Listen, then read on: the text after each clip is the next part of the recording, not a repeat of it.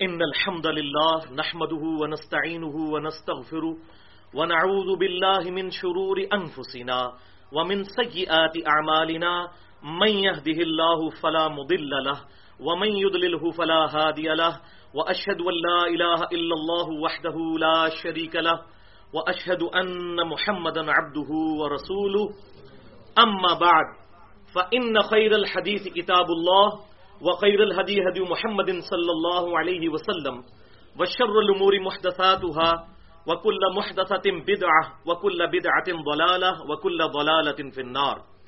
أعوذ بالله السميع العليم من الشيطان الرجيم من همزه ونفخه ونفثه. بسم الله الرحمن الرحيم. رب اشرح لي صدري ويسر لي أمري واحلل عقدة من لساني يفقهوا قولي. بسم الله الرحمن الرحيم. إن الله وملائكته يصلون على النبي يا أيها الذين آمنوا صلوا عليه وسلموا تسليما. اللهم صل على محمد وعلى آل محمد كما صليت على إبراهيم وعلى آل إبراهيم إنك حميد مجيد. اللهم بارك على محمد وعلى آل محمد كما باركت على إبراهيم وعلى آل إبراهيم إنك حميد مجيد. بھائیو، الحمدللہ آج 16 اور 17 ربیع الاول 1435 ہجری کی درمیانی رات 18 جنوری 2014 اور ہفتے کا دن ہے. ہماری آج کی یہ ایکسکلوسیو نشست امام کائنات سید الاولین والآخرین شفیع المذنبین رحمت للعالمین سیدنا و مولانا امام اعظم محمد الرسول اللہ صلی اللہ علیہ وآلہ وسلم کی ولادت مبارکہ کے بابرکت مہینے ربیع الاول کے کانٹیکسٹ میں منعقد ہو رہی ہے. اور آج کی گفتگو کا عنوان مسلمانوں کا ایک اہم ترین عقیدہ ہے. پوری دنیا کے مسلمان اہل سنت کہلانے والے تینوں گروہ بریلوی، دیوبندی اور سلفی یعنی اہل حدیث، اور اس کے علاوہ بھی جتنے اہل سنت کے آف شوٹس ہیں حنفی، شافعی، مالکی، حنبلی اور اہل تشیع بھی، اہل سنت اور اہل تشیع دونوں اس عقیدے پر متفق ہیں. اور وہ عقیدہ ہے امام کائنات صلی اللہ علیہ وسلم کی وفات کے بعد آپ صلی اللہ علیہ وسلم کی قبر مبارک میں برزخی حیات، جو اپنے موڈ کے اعتبار سے تو برزخی ہے لیکن وہ جسمانی بھی ہے اور روحانی بھی ہے. اس پر الحمدللہ امت کا اجماع ہے. اور آپ صلی اللہ علیہ وسلم کی قبر مبارک جنت کے ٹکڑوں میں سے ایک ٹکڑے پر ہے. چنانچہ صحیح بخاری اور صحیح مسلم کی متفق علیہ حدیث ہے. صحیح بخاری میں انٹرنیشنل نمبر کے مطابق 1196 اور صحیح مسلم میں 3370 کہ آپ صلی اللہ علیہ وسلم نے ارشاد فرمایا کہ میرے گھر سے لے کر میرے ممبر تک جنت کے ٹکڑوں میں سے ایک ٹکڑا ہے جسے ہم ریاض الجنہ کہتے ہیں. اور اس حدیث پر امام بخاری رحمہ اللہ نے باب باندھا ہے قبر رسول سے لے کر ممبر رسول تک کے حصے کی فضیلت. قبر رسول سے لے کر ممبر رسول صلی اللہ علیہ وآلہ وسلم تک کے حصے کی فضیلت. اور صحیح مسلم میں بھی یہی باب ہے، کیونکہ اب پریکٹیکلی اس حجرہ عائشہ رضی اللہ تعالی عنہا میں ہمارے محبوب صلی اللہ علیہ وسلم کی قبر مبارک ہے. لہذا وہ گھر جو ہے وہ اسی میں آپ صلی اللہ علیہ وسلم کی قبر مبارک بنی، کیونکہ جامعہ ترمذی میں صحیح سند کے ساتھ یہ حدیث موجود ہے کہ نبی کو وہیں پر دفن کیا جاتا ہے جہاں پر اس کی وفات ہوتی ہے. اور اس عقیدے کو بھائیوں ہم عرف عام میں عقیدہ حیات النبی صلی اللہ علیہ وسلم کہتے ہیں. اور یہ کوئی جدید عقیدہ نہیں ہے، یہ عقیدہ شروع سے مسلمانوں کے ہاں چلتا آ رہا ہے. آج سے تقریباً 1000 سال پہلے اہل سنت کے بہت بڑے امام اور احادیث کی کئی کتابوں کے مؤلف سیدنا امام ابو بکر حافظ احمد بن حسین بن علی البیہقی، جن کو مشہور امام البیہقی کہا جاتا ہے، المتوفا 458 ہجری، انہوں نے 21 احادیث پر مشتمل ایک مکمل کتاب لکھی جس کا نام ہی ہے حیات الانبیاء فی قبورہم. یعنی نبی اپنی قبروں میں زندہ ہے. حیات الانبیاء فی قبورہم.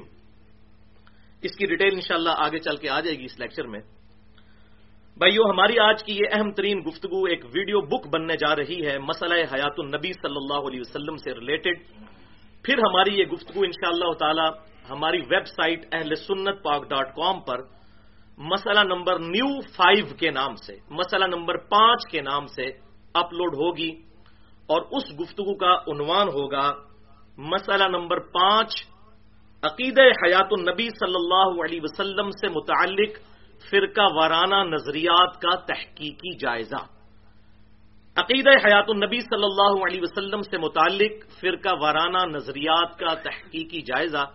عقیدہ حیات النبی صلی اللہ علیہ وسلم سے متعلق فرقہ وارانہ نظریات کا تحقیقی جائزہ. بھائیو، آج کا لیکچر بھی میں نے بڑی محنت کے ساتھ کمپیریٹو سٹڈی کرنے کے بعد فرقہ واریت کی لعنت سے بالا تر ہو کر تمام مکاتب فکر کے علماء کو سننے اور ان کی کتابیں پڑھنے کے بعد تیار کیا ہے الحمدللہ. مثلا بریلوی مکتبہ فکر کے ایک بہت بڑے عالم دور حاضر کے علامہ عباس رضوی صاحب، انہوں نے 448 صفحات پر مشتمل ایک کتاب لکھی ہے آپ زندہ ہیں واللہ صلی اللہ علیہ وآلہ وسلم. اس کو میں نے مکمل سٹڈی کیا. یہ بریلوی مکتبہ فکر کے بڑے عالم.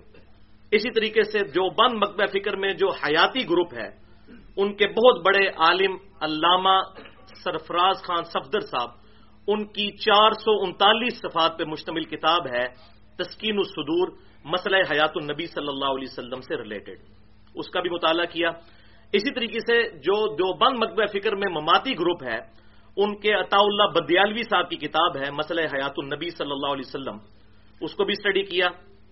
اسی طریقے سے اہل تشیع کی پرٹیکولر کوئی علیحدہ سے کتاب نہیں، لیکن اصول کافی کے اندر ان کے عقائد موجود ہیں مسئلہ حیات النبی سے متعلق، اس کو میں نے الحمدللہ اسٹڈی کیا.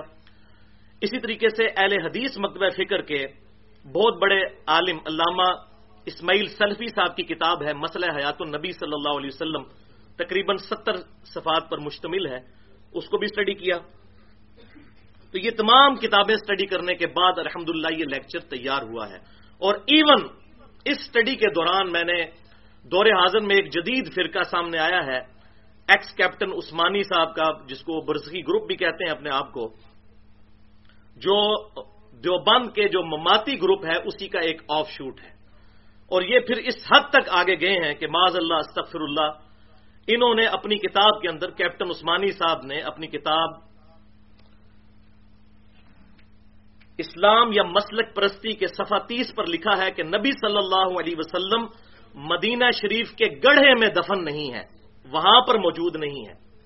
یعنی قبر مبارک کے لیے گڑھے کا لفظ استعمال کیا، وَلِعَوْذُ بِاللَّهِ تَعَالَى. یہ دیوبند کے مماتی گروپ کا ایک آف شوٹ ہے. اس کے علاوہ بھی انہوں نے کتابیں لکھی ایمان خالص حصہ دوم کے نام سے اور عذاب برزخ کے نام سے. وہ تمام کتابوں کو میں نے پوری ایمانداری کے ساتھ اسٹڈی کیا اور اس کے بعد یہ الحمدللہ لیکچر تیار کیا ہے. بھائیو، آج کی گفتگو میں جتنی بھی آیات اور احادیث آئیں گی میں انشاءاللہ تعالی ان کے ریفرنس دے دوں گا، لیکن جو کریٹیکل احادیث ہوں گی صرف انہی کے انٹرنیشنل نمبر بیروت اور علماء حرمین کی انٹرنیشنل نمبر کے مطابق بتاؤں گا، جس کے مطابق دارالسلام بھی عربی کتب شائع کرتا ہے، اور جو عربی کتابوں کے جو سافٹ ویئرز ہیں مکتبۃ الشاملہ اور دوسرے سافٹ ویئر اسی انٹرنیشنل نمبرنگ کے مطابق ہوتے ہیں. پھر بھی اگر کسی کی کوئی کیوری ہو تو لیکچر کے اینڈ پہ مجھ سے ڈسکشن کر سکتا ہے. لیکچر کے دوران کسی کو سوال کرنے کی اجازت نہیں، ورنہ یہ ہماری گفتگو کا ڈیکورم ڈسٹرب ہو جائے گا. اور بعد میں بھی اگر کسی کو سوال کرنا ہو تو mirza_95@yahoo.com میرا ای میل ایڈریس ہے، جس میں الحمدللہ روزانہ درجنوں اور بسا اوقات سینکڑوں ای میلز کے جواب فرقہ واریت کی لعنت سے بالا تر ہو کر دیتا ہوں. بھائیو، آپ میں سے اکثر کو معلوم ہے کہ میں تقریباً 31 سال تک بریلوی رہا، اور اس کے بعد 2008 میں کچھ عرصہ دیوبند کے ساتھ، پھر اہل حدیث کے ساتھ، پھر اہل تشیع کے ساتھ بھی گزرا. اب بھی الحمدللہ میں تمام مکاتب فکر کے علماء کو سنتا ہوں، ان کی کتابیں پڑھتا ہوں.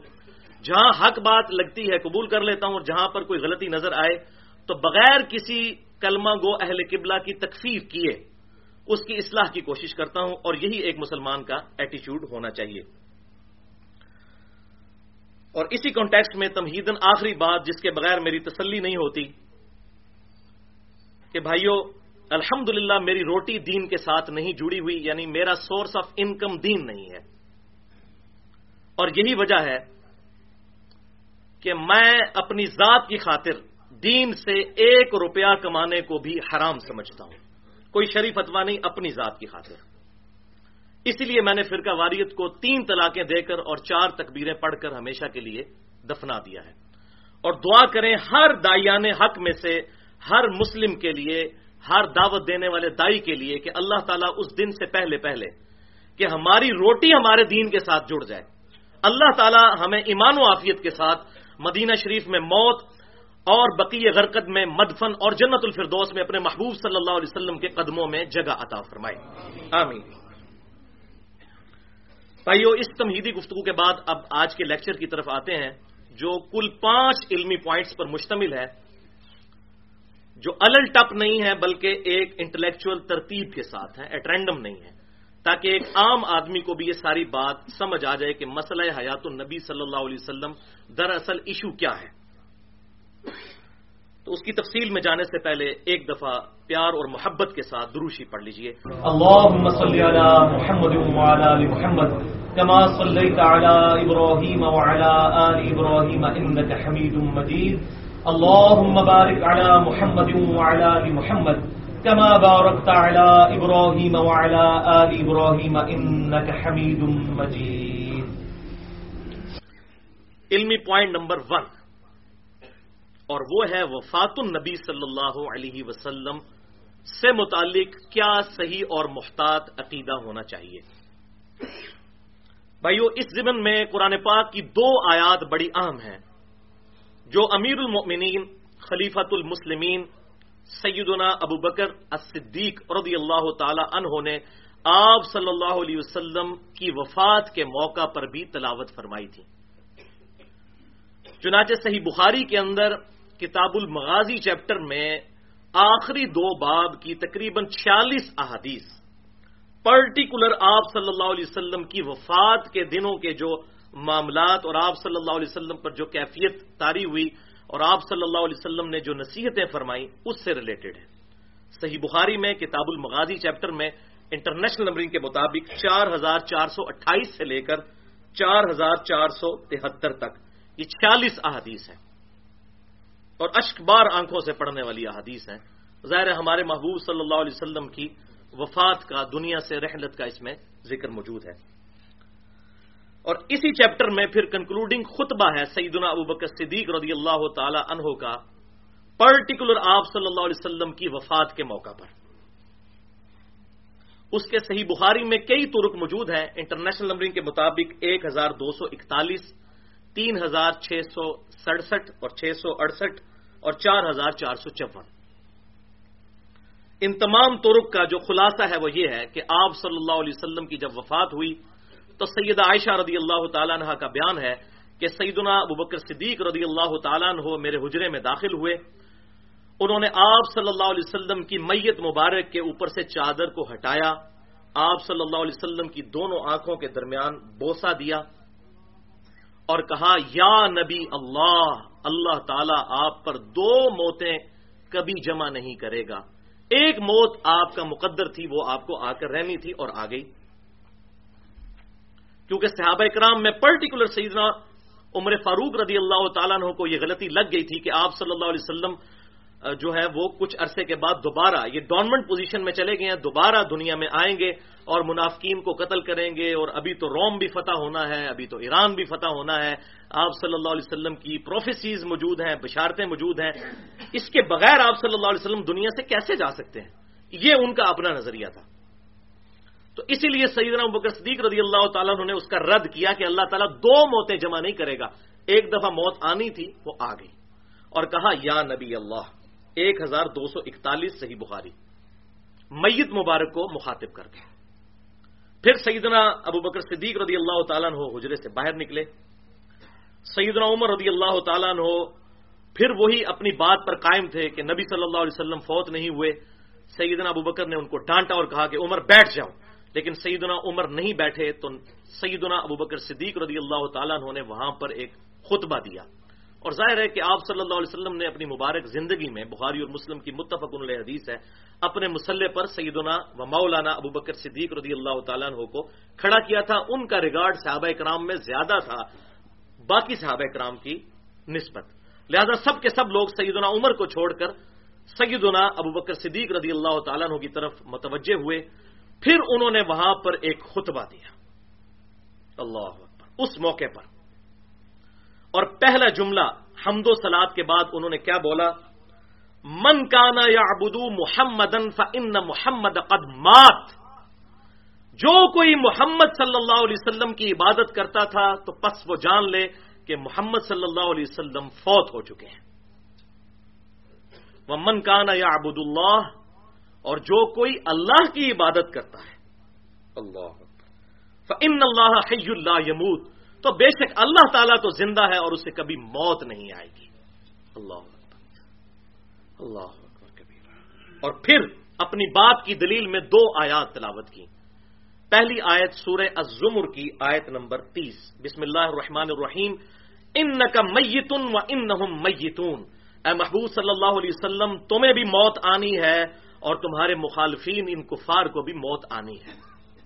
اور پھر آیت تلاوت کی سورہ آل عمران کی آیت نمبر 144، وما محمد الا رسول قد خلت من قبلہ الرسل افئن مات او قتل انقلبتم علی اعقابکم، محمد صلی اللہ علیہ وسلم تو نہیں مگر ایک رسول ہی، اور ان سے پہلے بھی کئی رسول گزر چکے، کیا یہ اگر فوت ہو جائیں یا قتل کر دیے جائیں، شہید کر دیے جائیں تو تم اپنے دین سے الٹے قدم پھر جاؤ گے؟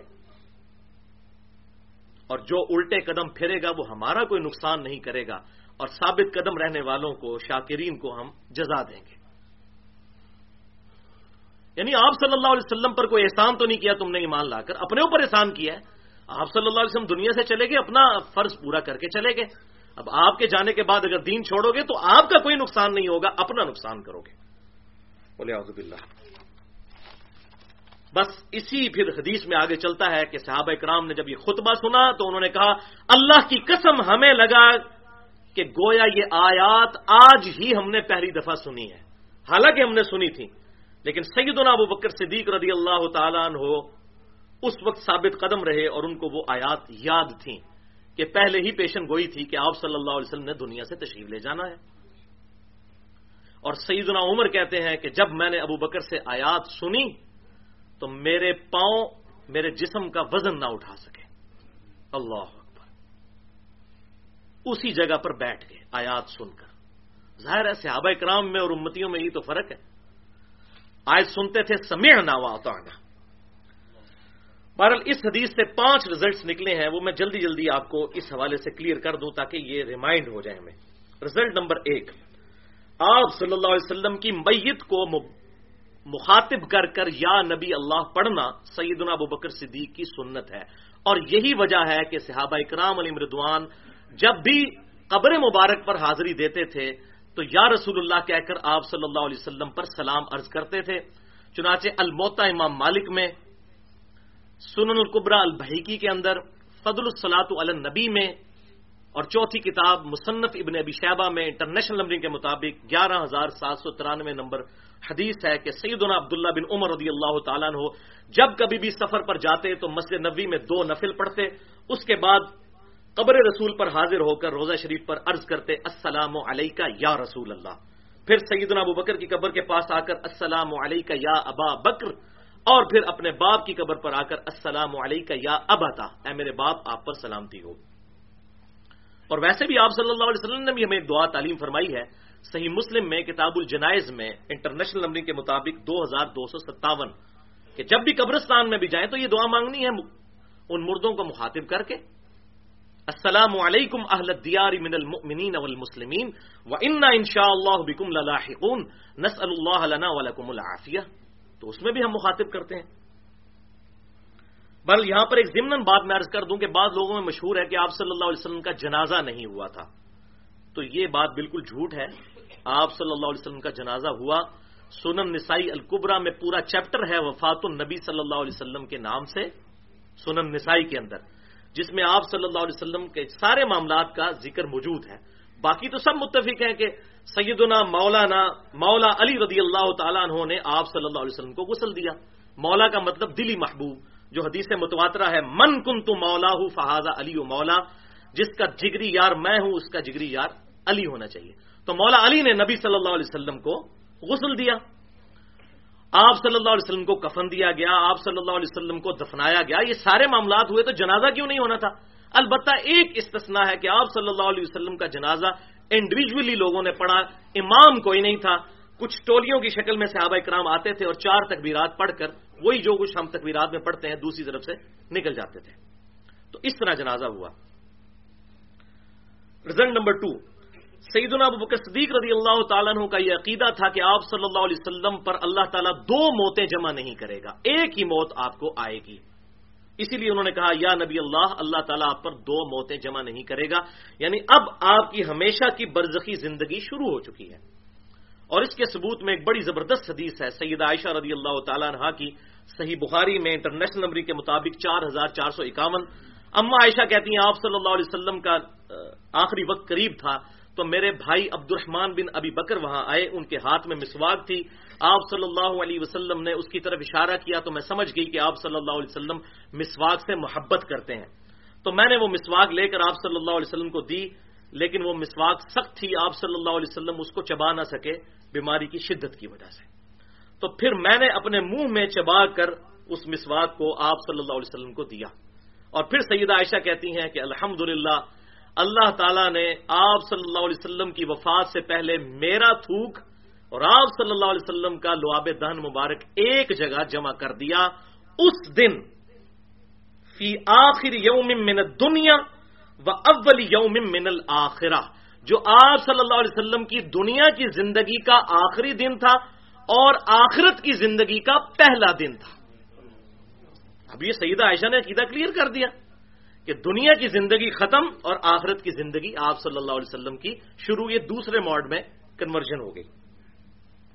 رزلٹ نمبر 3، کسی بھی بڑے سے بڑے انسان کو غلطی لگ سکتی ہے، جیسا کہ اس کیس میں سیدنا عمر فاروق رضی اللہ تعالیٰ عنہ کو غلطی لگی اور وہ آپ صلی اللہ علیہ وسلم کے بارے میں یہ عقیدہ انہوں نے رکھا کہ ابھی ان کو موت نہیں آ سکتی. لیکن ساتھ ہی جیسے ہی ان کو آیات سنائی گئیں انہوں نے فوراً رجوع کیا اور یہ نہیں کہا کہ میں اتنا بڑا بزرگ پاگل ہوں، جس نے یہاں لوگ کہتے ہیں اتنے بڑے بڑے بزرگ پاگل ہیں. یہ صحابہ کرام کا عقیدہ تھا کہ جب کوئی آیت سن لی تو فوراً بات کو قبول کر لیا. رزلٹ نمبر 4، عقیدہ توحید اتنا اہم ہے کہ سیدنا ابوبکر صدیق رضی اللہ تعالیٰ عنہ نے ایک فرضی جملہ بولا کہ جو کوئی محمد کی عبادت کرتا تھا جان لے کہ محمد صلی اللہ علیہ وسلم فوت ہو گئے. اب محمد کی کوئی عبادت کرتا تھا صلی اللہ علیہ وسلم؟ نہیں. لیکن اس عقیدے کو راسخ کرنے کے لیے کہ عبادت اس کی ہوگی کہ جسے کبھی موت نہ آئے. اللہ کے علاوہ کوئی نہیں ایسا کہ جسے کبھی نہ کبھی موت ایک دفعہ تو ذائقہ ضرور چکھنا ہے. کل نفس ذائقۃ الموت. اور یہاں یہ بھی بات پتہ چل گئی کہ قرآن پاک میں دونوں لفظ آئے آپ صلی اللہ علیہ وسلم کے لیے، وما محمد الا رسول قد خلت من قبلہ الرسل افئن مات، اگر آپ صلی اللہ علیہ وسلم مر جائیں. اب یہاں کہتے ہیں گستاخی ہوگی، اب یہ قرآن کی آیت ہے. او قتل انقلبتم علی اعقابکم، یا قتل کر دیے جائیں، حالانکہ شہید کا لفظ بھی آ سکتا تھا. تو یہ جو زیادہ ماچے خاں بنے ہوئے ہیں آج کل لوگ اور کہتے ہیں نہیں جی یہ مرنے کا لفظ نہ استعمال کریں، وفات کا لفظ نہ استعمال کریں، یہ گستاخی ہے، تو قرآن گستاخی سکھا رہا ہے. اور سیدنا ابوبکر صدیق نے وہ خطبہ دیا. اور قتل کا لفظ نہ استعمال کریں، شہادت کا لفظ استعمال کریں، قرآن نے قتل کا لفظ استعمال کیا. تو انڈرسٹوڈ ہے جب بھی کوئی مسلمان قتل ہوتا ہے وہ شہید ہوتا ہے. تو یہ عقیدہ بھی الحمدللہ یہاں سے کلیئر ہوا. اور رزلٹ نمبر 5 ہے کہ کوئی بھی بڑے سے بڑا انسان ہو سوائے نبی صلی اللہ علیہ وسلم کے، چاہے وہ سیدنا ابوبکر صدیق ہی کیوں نہ ہو، ان کی بھی بات بغیر دلیل کے قبول نہیں کی جائے گی. اور دیکھیں سیدنا ابوبکر صدیق نے جب جملہ بولا تو دلیل میں 2 آیات تلاوت کی. یہ جو ہم کہتے ہیں نہیں قرآن و سنت سے حوالہ دکھائیں، تو یہ کہتے ہیں جی اتنے بڑے بزرگ پاگل ہیں، تو سیدنا ابوبکر صدیق سے بڑا کون اس امت میں بزرگ ہے؟ انہوں نے بھی بغیر دلیل کے بات نہیں کی، دونوں آیات تلاوت کی اور پھر صحابہ کرام نے بھی اس کی بنیاد پر بات کو مانا، سمعنا و اطعنا، الحمدللہ۔ لیکن یہاں حال یہ ہے بھائیوں، انڈیا، پاکستان اور بنگلہ دیش کا اتنا گندا کلچر ہے، یہاں مولویوں نے ایسی پٹی پڑا رکھی ہے اپنی عوام کو، وہ صحابہ اکرام ہی تھے کہ ایک آیت سنی تو فوراً سرنڈر کر دیا۔ یہاں لوگوں کو بتائیں کہ بھائی بخاری اور مسلم میں نماز کا طریقہ یہ لکھا ہوا ہے تو ان کے کان پہ جوں تک نہیں لکھتی، وہ کہتے ہیں لکھا ہوگا، ہمارے بزرگ پاگل ہیں۔ اور یہاں دیکھیں صحابہ اکرام علیہم رضوان، سیدنا عمر جیسا انسان، وہ بھی کہہ رہے ہیں کہ جب آیت سنی تو کہا کہ مجھے غلطی لگی تھی، میرے پاؤں میرا بوجھ نہ اٹھا سکے، وہیں پہ بیٹھ گئے۔ یہاں لوگ احادیث آیات سنتے ہیں، کوئی اثر ہی نہیں ہوتا، اونیاں اڑ گیا جی۔ تو یہ فرق ہے، صحابہ اکرام علیہم رضوان کا کوئک فوراً رسپانس ہوا کرتا تھا اس حوالے سے۔ علمی پوائنٹ نمبر 2، بھائیو، قرآن پاک میں اور صحیح الاسناد احادیث میں شہدائے کرام اور انبیاء اکرام علیہم السلام کی برزخی حیات سے متعلق ذکر موجود ہے۔ اس ضمن میں 4 آیات بڑی اہم ہیں۔ پہلی آیت سورہ آل عمران کی 169 نمبر آیت ہے، بسم اللہ الرحمن الرحیم، وَلَا تَحْسَبَنَّ الَّذِينَ قُتِلُوا فِي سَبِيلِ اللَّهِ أَمْوَاتًا، اور مت گمان کرنا ان لوگوں کے بارے میں جو اللہ کی راہ میں قتل کر دیے جائیں کہ وہ مردہ ہیں، بل احیاء عند ربهم یرزقون، بلکہ وہ تو اپنے رب کے حضور زندہ ہیں اور انہیں رزق بھی دیا جاتا ہے۔ دوسری آیت سورۃ البقرہ آیت نمبر 154، وَلَا تَقُولُوا لِمَن يُقْتَلُ فِي سَبِيلِ اللَّهِ أَمْوَاتٌ، اور مت کہو ان لوگوں کو مردہ جو اللہ کی راہ میں قتل کر دیے جائیں، بل احیاء وَلَٰكِن لَّا تَشْعُرُونَ، بلکہ وہ تو زندہ ہیں لیکن تمہیں ان کی زندگی کا شعور نہیں ہے۔ کیوں؟ وہ زندگی پردے میں ہے، برزخ میں، ان سین بیریئر، برزخ۔ اور اس کا ثبوت سورہ المومنون کی آیت نمبر 100، وَمِن وَرَائِهِمْ بَرْزَخٌ إِلَىٰ يَوْمِ يُبْعَثُونَ، اور ان کے مرنے سے لے کر قیامت کے دن تک اٹھائے جانے کا جو وقت ہے وہ برزخ ہے، ان سین بیریئر ہے، اسے کوئی آبزرو نہیں کر سکتا۔ وَلَٰكِن لَّا تَشْعُرُونَ، تمہیں شعور ہی نہیں ہے۔ یہ ایسی متشابہات ہیں، انہیں شریعت کی ٹرمینالوجی میں متشابہات کہا جاتا ہے۔ اور متشابہات کے بارے میں کیٹاگوریکل مینشن ہوا سورہ آل عمران کی آیت نمبر 7 میں، فَأَمَّا الَّذِينَ فِي قُلُوبِهِمْ زَيْغٌ، اور جن لوگوں کے دلوں میں ٹیڑھ پن ہوتا ہے، فَيَتَّبِعُونَ مَا تَشَابَهَ مِنْهُ ابْتِغَاءَ الْفِتْنَةِ، تو وہ متشابہات کے پیچھے پڑ جاتے ہیں تاکہ اس سے فتنہ کھڑا کر دیں، وَابْتِغَاءَ تَأْوِيلِهِ وَمَا يَعْلَمُ تَأْوِيلَهُ إِلَّا اللَّهُ، اور اس کا مراد اصلی کیا ہے اس کو پتہ لگانے کی کوشش کرتے ہیں، حالانکہ مراد اصلی صرف اللہ تعالیٰ کے علم میں ہے۔ متشابہات، ریزمبلنس والی چیزیں صرف سمجھانے کے لیے ہیں۔ یہ متشابہات ہے کیا ہے؟ بیسیکلی یہ ہماری جو دنیا کا فریم آف ریفرنس ہے، یہ بالکل physical phenomena of nature different ہیں اور آخرت کے معاملات بالکل ڈفرنٹ ہیں۔ لیکن آخرت کی زندگی کا دھندلا سا تصور پیش کرنے کے لیے، سمجھانے کے لیے اللہ تعالیٰ نے تھوڑی بہت چیزیں ارشاد فرما دی۔ مثال کے طور پر جنت میں پاکیزہ بیویاں ملیں گی، جنت میں پھل ملیں گے، جنت کی نعمتوں کا ذکر کیا۔ یہ تمام کی تمام چیزیں متشابہات ہیں، ان کے بارے میں ہمیں ان ڈیپتھ ڈکلیئر نہیں کی گئی چیزیں کہ وہ کس کیفیت میں ہوں گی، صرف ایک دھندلا سا تصور بتایا گیا کہ دنیا کے اوپر قیاس کوئی کر لے کہ جس طرح یہاں پر بیویاں وہاں پر بھی بیویاں ہوں گی۔ لیکن بخاری اور مسلم کی متفق علیہ حدیث ہے اور اسی کانٹیکسٹ میں سورہ الف لام میم سجدہ میں آیت بھی موجود ہے کہ اللہ تعالیٰ نے اپنے نیک بندوں کے لیے وہ نعمتیں تیار کر رکھی ہیں جو نہ کسی آنکھ نے دیکھی، نہ کسی کان نے سنی اور نہ کسی کے دل پر اس کا گمان گزرا۔ لیکن دھندلا سا تصور پیش کرنے کے لیے اس کی ریزمبلنس، اس کی مشابہت بتائی گئی ہے۔ اردو میں بھی لفظ مشابہت استعمال ہوتا ہے، تو یہ ہوتی ہیں متشابہات۔ اس میں ہم صرف اتنا ہی کلام کر سکتے ہیں کہ جتنا ہمیں بتایا گیا ہے، اس سے زیادہ کلام نہیں کر سکتے۔ شہداء کی اخروی زندگی کے بارے میں دھندلا سا تصور جو قرآن و سنت کے اندر آیا، قرآن والا حصہ تو ہم نے سن لیا، اب سنت کی طرف رجوع کرتے ہیں جو قرآن پاک کے بعد سب سے بیسٹ ایکسپلینیشن ہے ان عقائد کی۔ اس کانٹیکسٹ میں 3 صحیح الاسناد احادیث سن لیجئے۔ پہلی حدیث صحیح مسلم میں انٹرنیشنل نمبرنگ کے مطابق 4885 نمبر، کتاب الامارہ چیپٹر کے اندر، یہی آیت سورہ آل عمران کی 169 وَلَا تَحْسَبَنَّ الَّذِينَ قُتِلُوا فِي سَبِيلِ اللَّهِ أَمْوَاتًا، اس کے بارے میں امام کائنات صلی اللہ علیہ وسلم سے جب صحابہ کرام نے پوچھا تو آپ صلی اللہ علیہ وسلم نے ارشاد فرمایا کہ شہداء کی روحیں سبز پرندوں کے پیٹ میں ڈال دی جاتی ہیں اور وہ جنت میں ہر طرف سیر کرتی پھرتی ہیں اور جنت کی نعمتوں کو انجوائے کرتی ہیں، اور پھر عرش کے نیچے قندیلوں پر آ کر وہ بیٹھ جاتی ہیں تو اللہ تعالیٰ ان سے خطاب فرماتا ہے کہ کوئی خواہش ہو تو اس کا اظہار کرو۔ تو وہ روحیں کہتی ہیں یا اللہ تو نے ہمیں اتنا کچھ نوازا ہے، ہم کس خواہش کا اظہار کریں؟ جب اللہ تعالیٰ بار بار پوچھتا ہے تو وہ ایک ہی خواہش کا اظہار کرتی ہیں کہ اے اللہ ہمیں دنیا میں دوبارہ بھیج دے، ہم تیری راہ میں دوبارہ قتل کیے جائیں۔ اس کا جو ٹیسٹ ہے نا وہ اس کو وہاں پر بھی فیل کریں گے، لیکن اللہ تبارک و تعالیٰ اس معاملے میں ان کی یہ خواہش پوری نہیں فرمائے گا، کیونکہ ایک ہی دفعہ یہاں دنیا سے ایگزٹ ہے۔ بلکہ صحیح مسلم میں حدیث ہے کہ دنیا سے جانے کے بعد صرف شہید ہی تمنا کرے گا اس دنیا میں آنے کی، اور بخاری اور مسلم کی متفق علیہ حدیث ہے، آپ صلی اللہ علیہ وسلم نے فرمایا میری خواہش ہے کہ میں اللہ کی راہ میں قتل کیا جاؤں، پھر زندہ کیا جاؤں، پھر قتل کیا جاؤں، پھر زندہ کیا جاؤں، پھر قتل کیا جاؤں، پھر زندہ کیا جاؤں، پھر قتل کیا جاؤں، پھر زندہ کیا جاؤں۔ اور صحیح مسلم کی حدیث ہے کہ جو شخص شہادت کی تمنا کے بغیر مرا وہ منافقت کی ایک شاخ پر مرا۔ لہذا ہر مسلمان کے دل میں شہادت کی تمنا ہونی چاہیے، یہ لٹمس ٹیسٹ ہے ایمان کا۔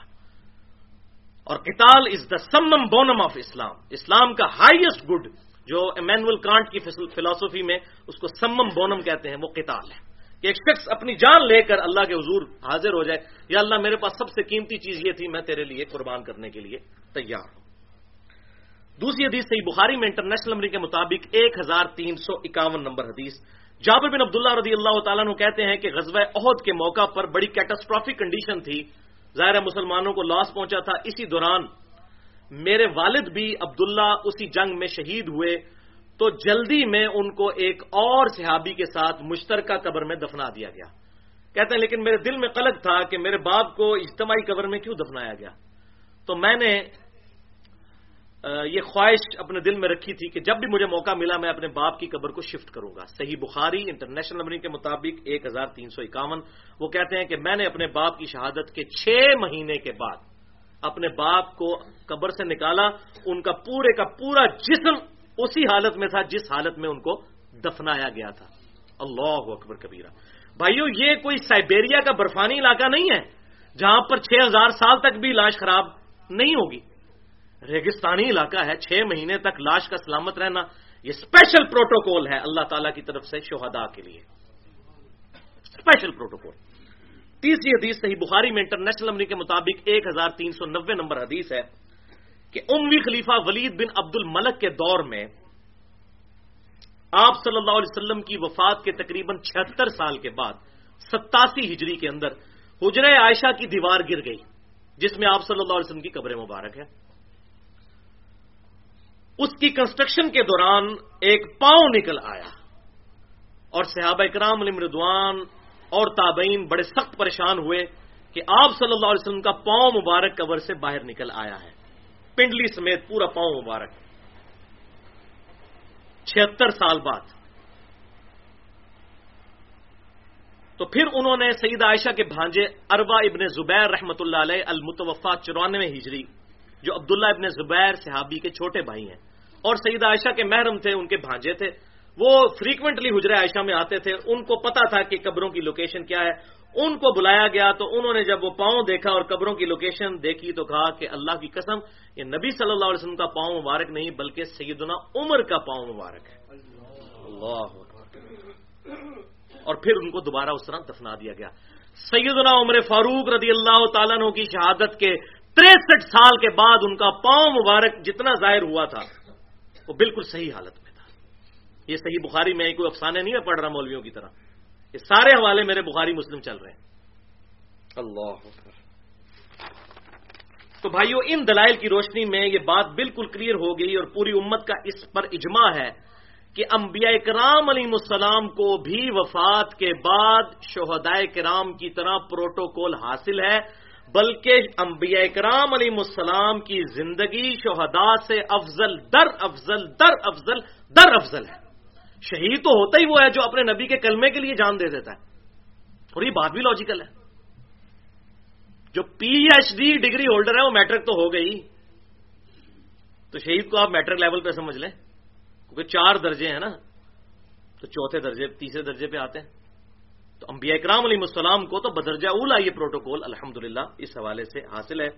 یہی وجہ ہے کہ 5ویں صدی ہجری میں اہل سنت کے بہت بڑے محدث اور کئی احادیث کی کتابوں کے مؤلف، بلکہ ان سے زیادہ کسی نے احادیث کتابوں میں جمع نہیں کی، آج سے 1000 سال پہلے امام حافظ ابو بکر احمد بن حسین بن علی البیہقی المتوفا 458 ہجری، انہوں نے مستقل ایک کتاب لکھی ہے 21 احادیث کا مجموعہ حیات الانبیاء فی قبورہم، نبی اپنی قبروں کے اندر زندہ ہیں. اور اس میں وہ کئی احادیث لے کر آئے، کچھ صحیح بھی ہیں کچھ ضعیف بھی ہیں. پہلے نمبر پہ وہی حدیث لے کر آئے جو مسند ابی یعلا میں انٹرنیشنل نمبرنگ کے مطابق 3425 نمبر حدیث موجود ہے. آپ صلی اللہ علیہ وسلم نے ارشاد فرمایا، الانبیاء احیاء فی قبورہم یصلون، نبی اپنی قبروں میں زندہ ہیں اور نمازیں بھی پڑھتے ہیں. اور اس کی سپورٹ میں پھر امام بھائی کی 7ویں اور 8ویں نمبر پر صحیح مسلم کی 2 حدیثیں لے کر آئے انٹرنیشنل نمبر کے مطابق 6156 اور 6157 صحیح مسلم کی، کہ نبی صلی اللہ علیہ وسلم کہتے ہیں کہ میں نے شب معراج موسیٰ علیہ السلام کو سرخ ٹیلے کے پاس اپنی قبر میں نماز پڑھتے ہوئے دیکھا. تو امام بھائی کی اس کو دلیل کے طور پر لے کر آئے الحمدللہ. اور پھر انہوں نے اس کتاب کو کنکلوڈ کرتے ہوئے اپنا عقیدہ بالکل واضح الفاظ کے اندر لکھ دیا، جس میں کوئی ایمبیگوٹی ہے ہی نہیں، کوئی مشابہ لگ ہی نہیں سکتا، جس کو میں ذرا وہ پنجابی میں کہتا ہوں بالکل ننگی بات انہوں نے کر دی. کوئی ابہام رہی نہیں، کوئی ایمبیگوٹی رہی نہیں. اس کتاب کے اینڈ پہ حیات الانبیاء فی قبورہم امام بھائیکی میں. اور اسی کو امام ابن حجر اسقلانی رحمہ اللہ المتوفا 852 ہجری، انہوں نے صحیح بخاری کی شرح جو شورا آفاق شرح ہے فتح الباری، اس میں صحیح بخاری کی حدیث نمبر 3441 کی شرح میں بھی اسی کتاب کو دلیل بنایا انبیاء کرام علیہ السلام کی زندگی پر قبروں کے اندر. صحیح بخاری انٹرنیشنل نمبر کے مطابق 3441، اس کی جب شرح لکھی امام ابن حجر اسقلانی نے فتح الباری میں، اس باب وذکر فی الکتاب مریم، اس کے اندر انہوں نے امام بھائیکی کی اس کتاب کا حوالہ دیا اور کہا کہ یہی امت کا عقیدہ ہے. اب امام بھائیکی کے وہ الفاظ جو حیات الانبیاء فی قبورہم میں کنکلوڈنگ الفاظ ہیں ان کے، میں ایگزیکٹ ورڈ بائی ورڈ ان کے الفاظ پڑھنے لگا ہوں. اور یہ صحیح ہے کہ بے شک اللہ جل ثناہ نے انبیاء کرام علیہ السلام پر ان کی روحیں لوٹا دی ہیں اور اب وہ اپنے پروردگار کے نزدیک شہداء کی طرح زندہ ہیں. ان کی روحیں ان پر لوٹا دی ہیں. اب پھر یہی امام بھائیکی نے کتاب لکھی ہے عقیدوں کے اوپر الاعتقاد کے نام سے الگ سے، اس میں بھی انہوں نے نبی صلی اللہ علیہ وسلم پر جو چیپٹر باندھا، اس کی جو فصل تھی دلال نبوت کے اوپر، اس میں بھی الفاظ یہ لکھے، لفظ بے لفظ یہ الفاظ ہیں، اور انبیاء کرام علیہ السلام کی روحیں قبض کرنے کے بعد انہی کی طرف لوٹا دی جاتی ہیں، پس وہ شہداء کی طرح اپنے رب کے نزدیک زندہ ہیں. ابھی شہداء کی طرح سے مراد یہ نہ سمجھیے گا کہ شہید جس طرح وہ سبز پرندوں کے پیٹ میں ان کی روح ہے، اس طرح نہیں. کی طرح سے مراد اس طرح سمجھ لیں جیسے ہم کہتے ہیں کہ انبیاء کرام علیہ السلام بھی انسان ہوتے ہیں، لیکن وہ عام انسان نہیں ہوتے. ان کا انسان ہونا اور ہمارے انسان ہونے میں بڑا فرق ہے. ہاں، لیکن یہ ایک چیز ہے کہ وہ بھی انسان، ہم بھی انسان، باقی جو کیفیت اور فضائل تو کوئی کمپیریزن ہی نہیں ہے. تو کی طرح سے مراد ہے کہ جس طرح وہ بھی زندہ، یہ بھی زندہ. اور امام صاحب کی کتاب خود ہی بتا رہی ہے حیات الانبیاء فی قبورہم، نبی اپنی قبروں میں زندہ ہے. اس کے اوپر ذرا غور کیجیے. اور یہ قبروں میں زندگی جسمانی بھی ہے اور روحانی بھی، لیکن اس کی کیفیت کیا ہے؟ دنیاوی نہیں ہے، برزخی ہے. یہاں سے پھر اختلاف شروع ہو جاتا ہے، اور وہ اختلاف حل کرنے کے لیے انشاءاللہ اگلے 2 پوائنٹس ڈسکس کرتے ہیں. ایک دفعہ دروشی پڑھ لیجئے.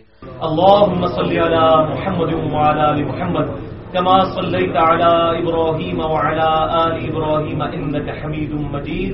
اللهم بارك على محمد وعلى ال محمد كما باركت على ابراهيم وعلى ال ابراهيم انك حميد مجيد. بڑی سینسٹیو گفتگو ہے، بڑا اٹینٹو ہو کے سننا ہے، ورنہ بات سمجھ نہیں آئے گی، اور بڑی کرخت باتیں بھی ہوں گی ان کے لیے جن کا یہ عقیدہ خراب ہو چکا ہے 1955-56 کے بعد، اور جن کا عقیدہ وہ شروع والا ہے ان کا معاملہ ٹھیک ہے. وہ آپ کو پتہ چل جائے گا یہ بدعت کب سے شروع ہوئی ہے مماتی فتنے کی.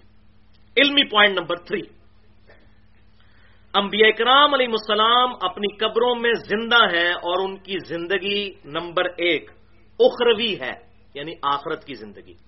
نمبر 2 برزخی ہے، یعنی ان سین بیریئر، نظر نہیں آ سکتی.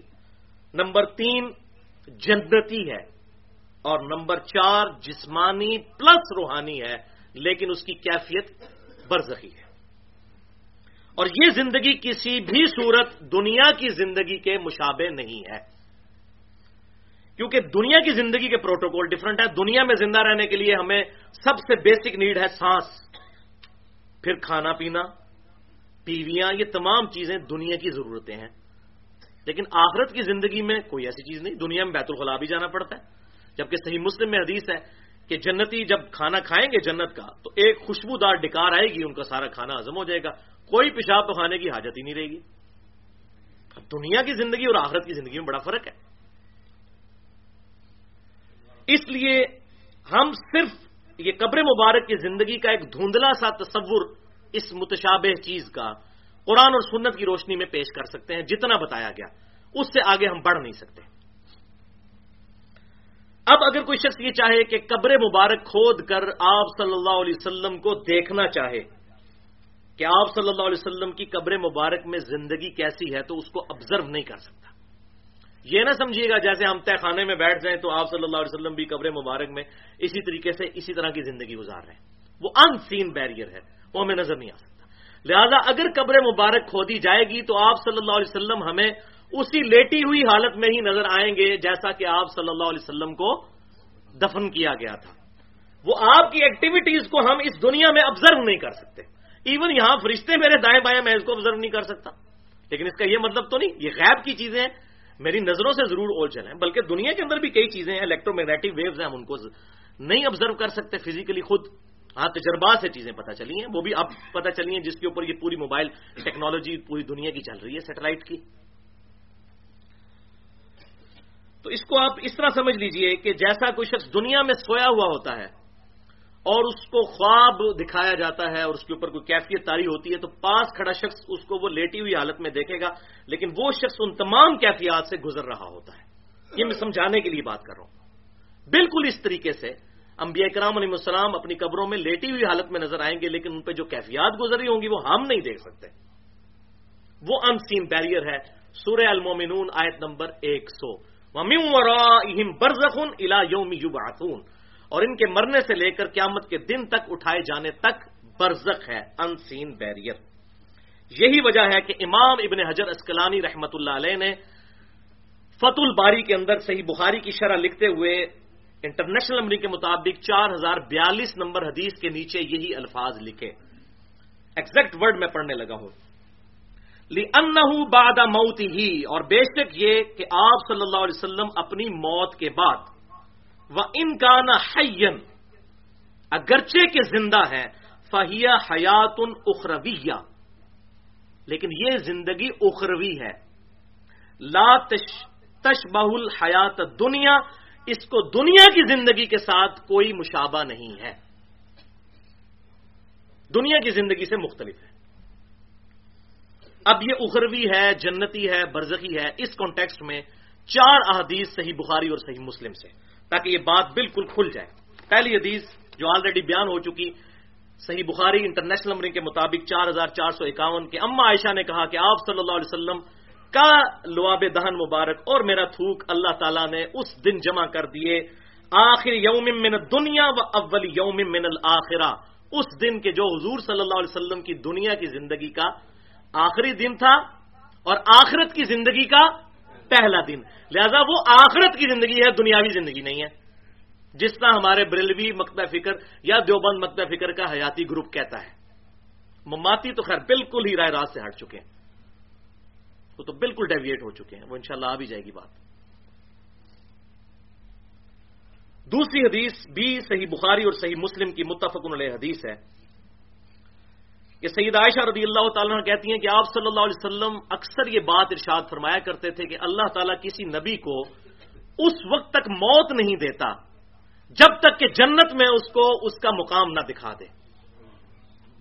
یہ آپ اکثر کہا کرتے تھے، لیکن میں نے کبھی اس بات پر توجہ نہیں کی تھی، لیکن جب حضور کی بیماری کے دن آئے تو مجھے یہ حدیث یاد آ گئی، اور آپ صلی اللہ علیہ وسلم کو بیماری کے دوران جب غشی کی کیفیت ہوئی، اس سے افاقہ ہوا، تو آپ صلی اللہ علیہ وسلم نے اپنا سر مبارک آسمان کی طرف اٹھایا اور کہا اللہم الرفیق الاعلی، اے اللہ ان اعلی لوگوں کے ساتھ مجھے بھی شامل کر دے۔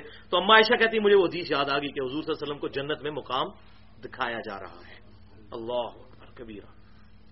اور پھر بخاری اور مسلم کا جو دوسرا طرق ہے اس میں آگے الفاظ یہ ہیں کہ آپ صلی اللہ علیہ وسلم نے پھر یہ آیت پڑھی، سورہ نساء کی آیت نمبر 69، مع الذین انعم اللہ علیہم من النبیین والصدیقین والشہداء والصالحین، یعنی اللہ اور اس کے رسول کی اطاعت کرنے والے لوگوں کو ساتھ ملے گا ان لوگوں کا جو صراط الذین انعمت علیہم، انعام یافتہ لوگ ہیں، نبیوں میں سے، صدیقین میں سے، شہداء میں سے اور صالحین میں سے۔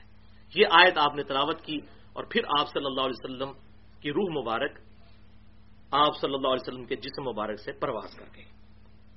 انا للہ و انا الیہ راجعون۔ تیسری حدیث صحیح بخاری میں 4462 نمبر حدیث ہے، نبی صلی اللہ علیہ وسلم کی لاڈلی بیٹی سیدہ فاطمہ رضی اللہ تعالی عنہ نے آپ صلی اللہ علیہ وسلم کی وفات کے بعد کہا، اے ابا جان آپ نے اپنے رب کے بلاوے پر لبیک کہہ دیا، اے ابا جان آپ کا ٹھکانہ جنت الفردوس ہے۔ یہ سیدہ فاطمہ رضی اللہ تعالیٰ عنہ نے آپ صلی اللہ علیہ وسلم کی وفات کے بعد کہا۔ اور یہاں وہ بھی بات یاد کر لیجئے، بخاری اور مسلم کی متفق علیہ حدیث ہے کہ وفات سے کچھ عرصہ پہلے آپ صلی اللہ علیہ وسلم نے سیدہ فاطمہ کے ایک کان میں ایک بات کہی تو وہ رو پڑی، اور پھر ایک بات کہی تو مسکرا پڑی۔ بعد میں اما عائشہ نے بڑا زور لگا کے جب پوچھا تو پھر سیدہ فاطمہ نے بتایا کہ نبی صلی اللہ علیہ وسلم نے مجھے اپنی وفات کی خبر دی تھی، کسی اور کو نہیں بتایا تھا، صرف سیدہ فاطمہ کو بتایا تھا، تو میں رو پڑی۔ اور پھر آپ صلی اللہ علیہ وسلم نے مجھے بشارت دی کہ میرے اہل بیت میں سے سب سے پہلے تم مجھ سے ملاقات کرو گی، اور کیا تم اس پر خوش نہیں ہو کہ اللہ تعالیٰ نے تمہیں جنتی عورتوں کا سردار بنا دیا ہے؟ اللہ اکبر۔ تو اس پہ پھر میں مسکرائی کہ میں اپنے محبوب صلی اللہ علیہ وسلم کو دیکھ لوں گی۔ تو ظاہر ہے کہ وہ دیکھنا کہاں پر ہے، وہ جنتی زندگی ہے۔ قبر مبارک تو سیدہ فاطمہ کی وہاں پر نہیں، وہ تو جنت البقیع قبرستان بقیع غرقد میں۔ اور چوتھی حدیث بھی صحیح بخاری میں انٹرنیشنل نمبر کے مطابق 1386، آپ صلی اللہ علیہ وسلم کو ایک طویل خواب دکھایا گیا، اس کے اینڈ پہ آپ صلی اللہ علیہ وسلم کو ایک منظر دکھایا گیا۔ اور یاد رکھیے گا نبیوں کا خواب وحی الہی ہوتا ہے، اس پہ تو اجماع ہے، قرآن پاک میں موجود ہے، ابراہیم علیہ السلام کو جو بیٹے کی قربانی کا حکم ہوا خواب کے ذریعے ہوا۔ اس طویل خواب کے اینڈ پہ آپ صلی اللہ علیہ وسلم نے جب سر مبارک اوپر اٹھایا تو بادل کی مانند کوئی شے نظر آئی، تو جبریل سے پوچھا یہ کیا ہے؟ تو انہوں نے کہا یا رسول اللہ صلی اللہ علیہ وسلم یہ آپ کا مقام ہے وفات کے بعد۔ تو نبی صلی اللہ علیہ وسلم نے فرمایا جبریل مجھے چھوڑ دو میں اس مقام میں داخل ہو جاؤں۔ تو سیدنا جبریل نے عرض کی اے اللہ کے رسول صلی اللہ علیہ وسلم ابھی آپ کے چند دن دنیا میں باقی ہیں، اس کے بعد آپ اسی مقام پر آ جائیں گے۔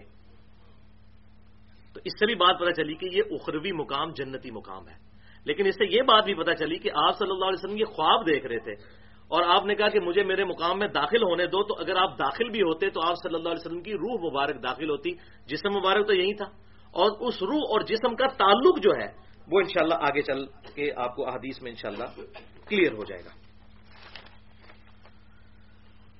بھائیو، ہم نے اب تک جتنی حدیث سنی ہے اس سے ثابت ہوا کہ آپ صلی اللہ علیہ وسلم کی جو زندگی ہے اخروی ہے، برزخی ہے اور جنتی ہے، لیکن ساتھ ہی ساتھ آپ صلی اللہ علیہ وسلم کی قبر مبارک میں زندگی جسمانی بھی ہے اور روحانی بھی ہے، لیکن اس کی کیفیت، اس کا موڈ برزخی ہے۔ اور میرا اس ویڈیو کے ذریعے چیلنج ہے کہ 1956-57 سے پہلے اس روئے ارض پہ کوئی بھی مسلمان ایسا ایگزسٹ نہیں کرتا تھا کہ جس کا یہ عقیدہ ہو کہ آپ صلی اللہ علیہ وآلہ وسلم اپنی قبر مبارک میں زندہ نہیں ہے۔ کسی کا یہ عقیدہ نہیں تھا۔ یہ دیوبند کا ایک آف شوٹ نکلا، دیوبندی مماتی گروپ، عنایت اللہ شاہ بخاری اور پھر ان کے سارے فالوورز، انہوں نے یہ پہلی دفعہ چوہا چھوڑا کہ جی شہید جنت میں ہیں تو نبی ان قبروں میں کیا کر رہے ہیں، معاذ اللہ استغفر اللہ۔ ان کو بیچاروں کو پتہ ہی نہیں کہ آپ ان کی قبر مبارک تو خود جنت کے ٹکڑے میں۔ اب اتنی بھی عقل کام کر جاتی تو پھر بات سمجھ آ جاتی کہ وہ جنت کا ٹکڑا کیوں تھا۔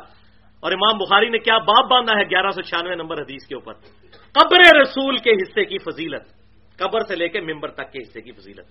صحیح بخاری پڑھ لیتے غور سے تو بات سمجھ آ جاتی۔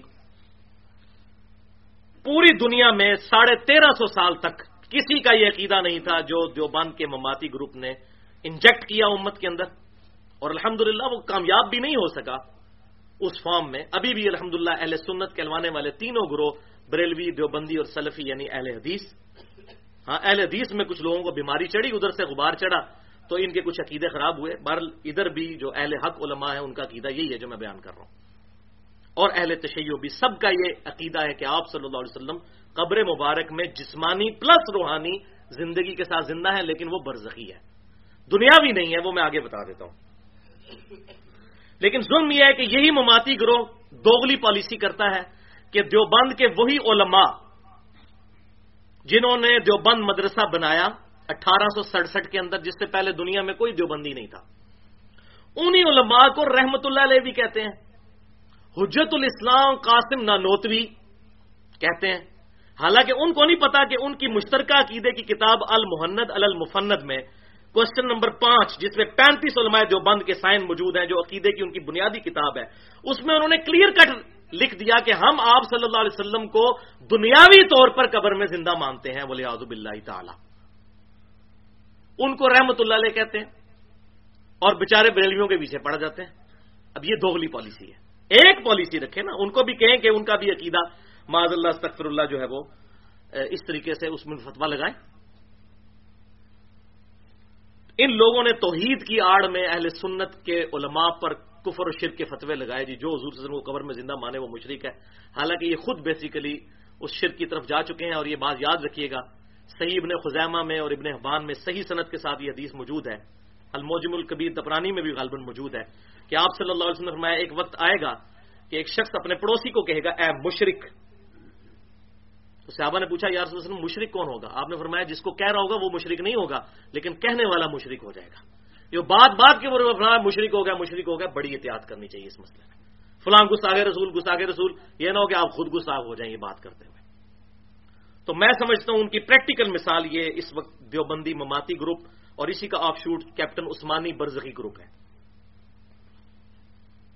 المحند المفند میں دیوبندی حیاتیوں کی یہ بیسک کتاب ہے عقیدے کی، اس میں تو انہوں نے یہاں تک لکھ دیا، قاسم نوتوی صاحب کی کتاب پڑھیں جی، انہوں نے آب حیات کتاب لکھی ہے کوئی تقریباً 350-400 صفحات پر حیات-un-نبی کے عقیدے پر، اور اس میں انہوں نے یہاں تک لکھ دیا کہ نبی صلی اللہ علیہ وسلم فوت ہی نہیں ہوئے ہیں، آپ صلی اللہ علیہ وسلم کو زندگی کی حالت میں ہی دفنایا گیا ہے، ولیعوذ باللہ تعالی۔ یہ دیوبندیوں نے لکھا، قاسم نوتوی صاحب جنہوں نے دیوبند مدرسہ بنایا آب حیات میں، پھر ان پہ گرفت بریلویوں نے کی ہے۔ بریلوی عالم عباس رضوی صاحب نے آپ زندہ ہے واللہ کتاب لکھی، تو اس میں کہا کہ ظالموں اہل حدیثوں، تم لوگ ہم پر تو شرک کے فتوے لگاتے ہو، اور جن کو تم رحمت اللہ علیہ کہتے ہو دیوبندیوں کے بزرگوں کو، وہ تو حضور صلی اللہ علیہ وسلم کی وفات کے بھی قائل نہیں ہیں، ہم تو پھر کہتے ہیں کہ آپ صلی اللہ علیہ وسلم فوت ہوئے ہیں، اور فوت ہونے کے بعد قبر میں آپ صلی اللہ علیہ وسلم کو زندگی ملی ہے، اور تم جن بزرگوں کو احسان اللہ ظہیر صاحب بھی اور رحمت اللہ علیہ اور بڑے ان کو القابات وہ البریلویہ کتاب کے اندر دیتے رہے، جس میں سے میں سمجھتا ہوں وہ اکثر اس میں حصے جھوٹی کتاب ہے البریلویہ، اکثر چیزیں الزام تراشی پر مبنی ہے، تو ان کو نہیں یہ سمجھ آتی. تو بعض رضوی صاحب نے کہا کہ ہم تو پھر بھی وفات کے قائل ہیں، یہ تو وفات کے بھی قائل نہیں ہے. اب ان مماتیوں کو غلطی کہاں پر لگی؟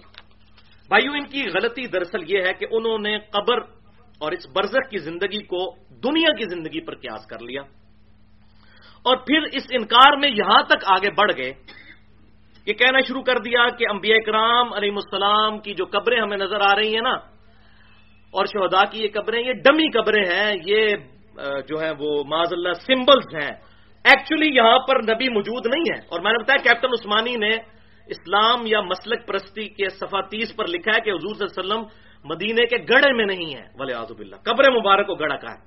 یہ مسلمان ہے، ایسی توحید پر لعنت، یہ شیطانی توحید ہے، یہ رحمانی توحید نہیں ہے. یہ وہی حدیث جو میں نے سنا دیا ہے مشرک، اور وہ کہنے والا خود مشرک ہوگا. ہم رحمانی توحید مانتے ہیں، شیطانی توحید نہیں مانتے. توحید بیان کریں، انبیاء کی توہین نہ کریں. لا ترفعوا اصواتکم فوق صوت النبی، نبی کی آواز سے بھی اپنی آواز کو بلند نہ کرنا، تمہارے اعمال حقارت ہو جائیں گے اور تمہیں خبر بھی نہیں ہوگی. بخاری شریف اٹھا کے دیکھیں، سورہ حجرات کی یہ آیت ابو بکر اور عمر کے بارے میں نازل ہوئی تھی. وہ آپس میں لڑ پڑے تھے حضور کے سامنے، حضور سے بدتمیزی نہیں کی، اور اللہ تعالیٰ نے کہا ابو بکر عمر تمہارے بھی اعمال برباد ہو جائیں گے اگر حضور کے موجودگی میں اپنی آواز کو بلند کیا. بھائیو، بڑا نازک معاملہ ہے. نبی صلی اللہ علیہ وسلم کی عزت اور ناموس یہ اسلام کی بنیاد ہے. مدینے کے گڑھے میں لعنت اللہ علی الکاذبین، جھوٹے پر اللہ کی لعنت. پھر وہ لیم ایکسکیوز دیتے ہیں، جی دیکھیں جی ایک بندہ ایک ریش میں مر گیا، ایک بندہ سمندر میں ڈوب گیا تو اس کی قبر کدھر ہے؟ تو بھائی آپ بخاری اور مسلم پڑھ کے دیکھیں، وہ حدیث بڑی مشہور کہ ایک بندے کی موت کا وقت قریب آیا، اس نے اپنی اولاد کو جمع کر کے کہا جب میں مر جاؤں تو میری لاش کے ٹکڑے ٹکڑے کر دینا، اس کی راکھ ہواؤں میں اور سمندروں میں بکھیر دینا، کیونکہ اللہ تعالیٰ نے اگر مجھے زندہ کر لیا تو مجھے عذاب دے گا، تو میں اس طریقے سے بچنا چاہتا ہوں. اور جب مر گیا تو اللہ تعالیٰ نے ہواؤں اور سمندروں کو حکم دیا. یہ بخاری اور مسلم دونوں میں ہے، اللہ کی رحمت کے بیان والے چیپٹر میں، مشکات میں بھی موجود ہے. وہ ساری راکھ جمع کی، اللہ نے پھر زندہ کر لیا. اس نے کہا اللہ اس چیز تو بچنا چاہتا تھا. اللہ تعالیٰ نے فرمایا کیوں؟ یا اللہ تجھے ڈر بڑا لگتا تھا؟ فرمایا تجھے بخش دیا. کفر کر کے مرا ہے، لیکن اس کا کفر جزوی تھا، کلی کافر نہیں تھا. یہ وہ مانتا تھا کہ اللہ مجھے زندہ کر سکتا ہے، لیکن اس نے یہ خیال کیا کہ اگر اس طریقے سے میں اپنی راکھ بنا دوں گا، لاش کے ٹکڑے کر پھر زندہ نہیں کر سکتا. تو اس سے یہ بات پتہ چلی کہ اگر کسی کے عقیدے میں جزوی طور پر شرک بھی پایا جاتا ہو تو اس کی بھی بخشش کی گنجائش موجود ہے اگر اللہ چاہے تو. کلی شرک کی نہیں میں بات کر رہا. یہی وجہ ہے، اسی حدیث کی بنیاد پر میں یہ بات کہتا ہوں کہ کسی بھی اہل قبلہ، اہل کلمہ کو، اہل سنت کہلوانے والے تینوں گروہ، بریلوی، دیوبندی یا سلفی یعنی اہل حدیث یا اہل تشیع، کسی کو کافر نہیں کہنا چاہیے. ہاں کلمہ وہ مشرک ہو سکتا ہے، کافر نہیں ہوگا، اسلام سے نہیں نکلے گا. اللہ کے ثبوت معاملہ، کہیں جزوی اس کو خرابی لگی، اللہ تعالیٰ چاہے تو معاف کر سکتا ہے. اس کو نہیں معاف کیا، اور بخاری اور مسلم دونوں میں کوئی افسانہ نہیں ہے.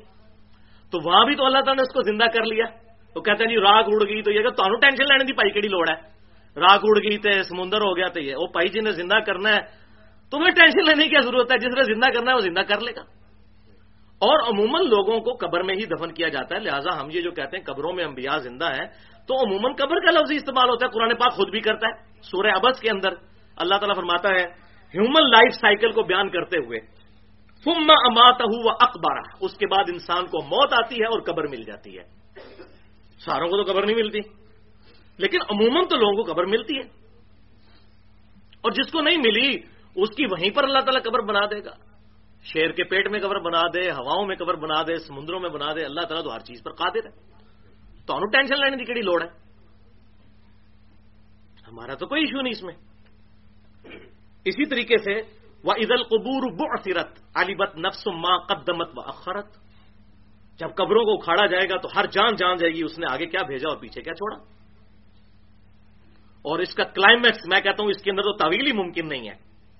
ان پہ باقی آیات پہ تو یہ کہتے ہیں جی یہ قبریں ہیں، لیکن یہ وہ قبریں ہیں جو علیین اور سجین میں ہیں، یہ دنیا کی قبریں نہیں ہیں. تو اس کا کیا کریں گے آیت کا؟ قرآن تو اپنی حفاظت کرتا ہے. سورہ توبہ کی آیت نمبر 84 ہے. منافقین کے کانٹیکسٹ میں نبی صلی اللہ علیہ وسلم کو حکم ہوا ولا تصلی علی احد منہم مات ابدا، اے نبی صلی اللہ علیہ وسلم ان منافقین میں سے جب کوئی مر جائے کبھی بھی آپ نے اس کا جنازہ نہیں پڑھنا، ولا تقم علی قبری، اور نہ کسی منافق کی قبر پہ کھڑے ہونا ہے۔ تو کیا علیین سجین پہ حضور جا کے کھڑے ہوتے تھے؟ عقل نہیں کام کرتی ان کی، یہ کس قبر کی بات ہو رہی ہے کہ قبر پہ منافق کی نہیں کھڑے ہونا؟ یہ تو آیات ہے، اور احادیث تو اتنی بریف کرتی ہیں، صرف بخاری اور مسلم کی اتنی احادیث مجھے زبانی آتی ہیں اس کانٹیکسٹ میں، کچھ میں یہ بیان بھی کر دیتا ہوں کہ مسئلہ بالکل کلیئر ہو جائے گا۔ اور یہ مشہور حدیث ہے، ہم نے بچے بچے نے سنی ہوئی ہے۔ پہلی حدیث بخاری اور مسلم کی متفق علیہ حدیث ہے، صحیح بخاری میں اس کا انٹرنیشنل نمبر 1374 ہے کہ آپ صلی اللہ علیہ وسلم نے فرمایا کہ جب مردے کو دفنا کر جاتے ہیں تو مردہ جانے والوں کے قدموں کی آواز بھی سنتا ہے، عام مردہ بھی۔ پھر فرشتے اس سے سوال کرتے ہیں، اور جو منافق ہوتا ہے جب سوالوں کے جواب نہیں دے سکتا پھر اس کے ساتھ کیا معاملہ ہوتا ہے؟ فرشتے اسے ایک ہتھوڑا مارتے ہیں اور اس کی چیخو پکار کی آواز جنوں اور انسانوں کے علاوہ ہر مخلوق سنتی ہے، کیونکہ جن اور انسان مکلف ہے، ان پہ وہ برزخ کا پردہ ہے۔ یہ سن لیں تو جناب پھر لوگ اذان ہو تو اپنے کاموں میں تو مشغول نہ ہو، سیدھا چلے جائیں مسجد میں۔ لیکن انعام کیا ہے؟ ان الذین یخشون ربهم بالغیب لهم مغفرۃ واجر کبیر، غیب کے پردے میں جو اللہ کو مانے گا اس کے لیے ہے اجر۔ دیکھ کے مانا تو کیا مانا؟ تو عام مردہ بھی جانے والوں کی قدموں کی آواز سنتا ہے، اتنا ہم مانتے ہیں۔ تو سمائے موتا کا جو عقیدہ ہے ہم اس کو ایکسیپشن کے ساتھ، کیٹاگوریکلی تو نہیں، ایکسیپشن کے ساتھ جہاں جہاں چیزیں آئیں وہ مانتے ہیں، وہ اہل سنت اہل تشیع کا اجماعی عقیدہ ہے۔ لہذا جو سورہ فاطر کی آیت نمبر 22 ہے اس کو بھی ذرا غور سے پڑھیں، ان اللہ یسمع من یشاء، بے شک اللہ جسے چاہتا ہے سنوا دیتا ہے، تانوں ٹینشن لینے کی کیڑی لوڑ ہے؟ وما انت بمسمع من فی القبور، اور اے نبی آپ نہیں سنا سکتے اس کو جو قبر میں دفن ہے، یعنی آپ نہیں سنا سکتے، اللہ سنا سکتا ہے، اللہ پہ تو پابندی نہ لگائے نا بھائی۔ اللہ تعالیٰ مردے کو سنواتا ہے تاکہ نیک مردہ ہو تو خوش ہو کہ دیکھو ان رشتہ داروں پہ میں نے پہلے بھی رلائی نہیں کیا، میں اپنے اعمال ساتھ لے کر آیا ہوں۔ جو بخاری اور مسلم میں حدیث ہے کہ انسان کے 3 دوست ہیں، 2 باہر رہ جاتے ہیں اور ایک اندر جاتا ہے، اس کی دولت اور رشتہ دار باہر اور اعمال اندر۔ تو نیک آدمی خوش ہوتا ہے کہ مجھے پہلے ہی میں نے ان کے اوپر رلائی نہیں کیا تھا، اور بد آدمی پریشان ہو جاتا ہے کہ یہ بھی مجھے دفنا کے چلے گئے۔ اس کی حسرت میں اضافے کے لیے اس کو قدموں کی آواز سنائی جاتی ہے۔ بلکہ صحیح بخاری میں یہاں تک موجود ہے میت چارپائی پہ کلام بھی کرتی ہے، جن و انس کے علاوہ ہر مخلوق سنتی ہے۔ نیک میت کہتی ہے مجھے جلدی جلدی میری قبر کی طرف لے جاؤ، کدھر؟ علیین سجین میں، اس قبر میں۔ اور بد میت کہتی ہے مجھے کہاں لے کر جا رہے ہو؟ تو میت بولتی بھی ہے لیکن وہ ہمارے فریم آف ریفرنس سے باہر ہے، وہ برزخ ہے، ان سین بیریئر ہے۔ اسی طریقے سے صحیح بخاری اور مسلم کی متفق علیہ حدیث ہے، بڑی مشہور حدیث۔ آپ صلی اللہ علیہ وسلم کچھ قبروں کے پاس سے گزر رہے تھے تو آپ صلی اللہ علیہ وسلم رک گئے اور فرمایا ان 2 قبر والوں کو عذاب ہو رہا ہے، ان 2 قبر والوں کو عذاب ہو رہا ہے، اور کسی بڑی وجہ سے نہیں، ان میں سے ایک شخص پیشاب کے چھینٹوں سے نہیں بچتا تھا اور دوسرا چغلی کھایا کرتا تھا۔ پھر آپ صلی اللہ علیہ وسلم نے ایک درخت سے ٹہنی توڑی، اس کے 2 حصے کر کے دونوں قبروں پر لگائے، کدھر؟ علیین سجین پہ یا دنیا کی قبروں پہ؟ ان قبروں پہ، اور کہا جب تک یہ ہری رہیں گی اس وقت تک ان کے عذاب میں تخفیف ہوتی رہے گی۔ اللہ اکبر کبیرہ۔ تیسری حدیث صحیح مسلم میں انٹرنیشنل نمبر کے مطابق 7213 نمبر حدیث کہ آپ صلی اللہ علیہ وسلم بنی نجار کے باغ کے پاس سے گزرے تو آپ صلی اللہ علیہ وسلم کا خچر بدک گیا، اتنا بدکا کہ صحابہ کہتے ہیں قریب تھا کہ آپ کو زمین پر گرا دیتا، اس کو عذاب اللہ تعالیٰ نے دکھا دیا تھا، بدک گیا۔ تو حضور صلی اللہ علیہ وسلم رک گیا، آپ نے فرمایا یہ قبریں کس کی ہیں؟ 6-7 قبریں، بتایا گیا کہ یہ تو زمانے جاہلیت کے مشرکین کی قبریں ہیں۔ پھر آپ صلی اللہ علیہ وسلم فرمایا کہ اللہ کی قسم تمہیں بھی قبروں میں آزمایا جائے گا، اور میں نے ارادہ کیا کہ میں اللہ سے دعا کروں کہ تمہیں عذاب قبر دکھا دے، لیکن مجھے ڈر ہوا کہ پھر تم اپنے مردوں کو دفنانا چھوڑ دو گے۔ صحیح مسلم انٹرنیشنل نمبر کے مطابق 7213 اپنے مردوں کو دفنانا چھوڑ دو گے۔ پھر آپ صلی اللہ علیہ وسلم نے صحابہ سے کہا کہ عذاب جہنم سے اللہ کی پناہ مانگو، عذاب قبر سے اللہ تعالیٰ کی پناہ طلب کرو۔ چھپے اور کھلے فتنوں سے اور دجال کے فتنے سے اللہ تعالیٰ کی پناہ طلب کرو، جو بخاری اور مسلم میں موجود ہے. ہم نماز میں تشہد میں بھی پڑھتے ہیں، اللہم انی اعوذ بک من عذاب جہنم ومن عذاب القبر ومن فتنة المحیا والممات ومن شر فتنة المسیح الدجال. تو یہ آپ صلی اللہ علیہ وسلم نے کہا کہ تم طلب کرو اللہ تعالیٰ سے پناہ.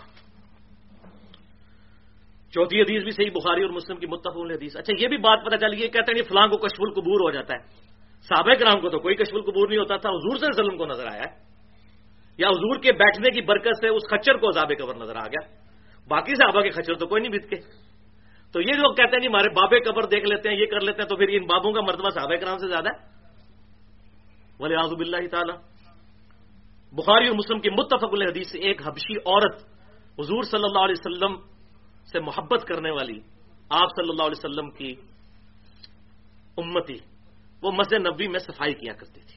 اللہ اکبر، خوش نصیب، فوت ہو گئی. صحابہ کرام علیہم رضوان نے راتوں رات اس کو دفنا دیا اور اس کو ایک ہلکی سی عورت شمار کیا کہ یہ حبشی عورت، عام سی عورت صفائی کرنے والی. حضور کو نہیں بتایا کہ وہ فوت ہو گئی ہے. 3-4 دن گزرے، نبی صلی اللہ علیہ وسلم نے کہا کہ وہ عورت نظر نہیں آ رہی. صحابہ کرام علیہم رضوان نے کہا یا رسول اللہ صلی اللہ علیہ وسلم، وہ عورت تو فوت ہو گئی تھی، تو ہم نے آپ کے آرام میں خلل سمجھتے ہوئے اس کو راتوں رات دفنا دیا. تو آپ صلی اللہ علیہ وسلم سخت ناراض ہوئے اور آپ صلی اللہ علیہ وسلم حریص علیکم بالمؤمنین رؤوف الرحیم، کہا کہ مجھے اس کی قبر پر لے جاؤ. آپ صلی اللہ علیہ وسلم اس خوش نصیب عورت کی قبر پر گئے اور قبر پہ جا کے اس کا جنازہ پڑھا. اللہ اکبر. اور پھر آپ صلی اللہ علیہ وسلم نے ارشاد فرمایا کہ یہ قبریں نور، یہ قبریں اندھیروں سے بھری پڑی تھیں، اللہ نے میرے جنازہ پڑھنے کی برکت سے ان قبروں کو نور سے بھر دیا ہے. تو وہ کون سی قبریں تھیں؟ علیین اور سجین کی، یہی والی قبریں. اور قبر پر جا کر آپ صلی اللہ علیہ وسلم نے جنازہ پڑھا. 5ویں حدیث سیدنا عمر بن عاص رضی اللہ تعالیٰ عنہ کی جب موت کا وقت قریب آیا، صحیح مسلم میں انٹرنیشنل نمبر کے مطابق 321 نمبر حدیث. دیکھ لیں میرا کوئی ریفرنس ابھی تک بخاری مسلم سے باہر نہیں گیا کہ شک پڑ جائے پتہ نہیں صحیح ہے یا ضعیف ہے. 321 کتاب الایمان. عمر بن عاص کی وفات کا وقت قریب آیا، بڑی لمبی حدیث ہے. انہوں نے اپنے بیٹوں کو بلا کر نصیحتیں کی اور کہا ہے بیٹو، ایک وہ وقت تھا کہ میں نبی صلی اللہ علیہ وسلم سے سخت نفرت کرتا تھا، اگر اس وقت مر جاتا تو سیدھا دوزخ میں جاتا، لیکن پھر اللہ تعالیٰ نے میرا سینہ اسلام کے لیے کھول دیا. اللہ تعالیٰ نے مجھے اسلام کی دولت سے مشرف فرمایا. جب میں نبی صلی اللہ علیہ وسلم کے ہاتھ پر بیعت کرنے لگا تو میں نے اپنا ہاتھ واپس کھینچ لیا اور کہا یا رسول اللہ پہلے گارنٹی دیں کہ میرے پچھلے سارے گناہ معاف ہو جائیں گے. حضور نے گارنٹی دی تو آپ صلی اللہ علیہ وسلم کے ہاتھ پر میں نے بیعت کی. اللہ کی قسم ہے میرے بیٹو کہ میں آپ صلی اللہ علیہ وسلم کے چہرے کی وجاہت کی وجہ سے پوری زندگی کبھی آنکھیں بھر کر آپ صلی اللہ علیہ وسلم کو دیکھ نہیں سکا.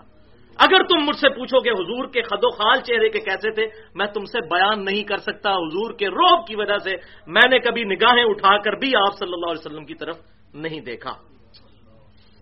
اگر میں اس وقت مر جاتا تو سیدھا جنت میں جاتا. لیکن پھر میرے بیٹو مجھ پر تیسرا وقت آیا، میری زندگی میں ایک تیسرا وقت آیا اور مجھے آزمایا گیا حکمرانی کے فتنے سے.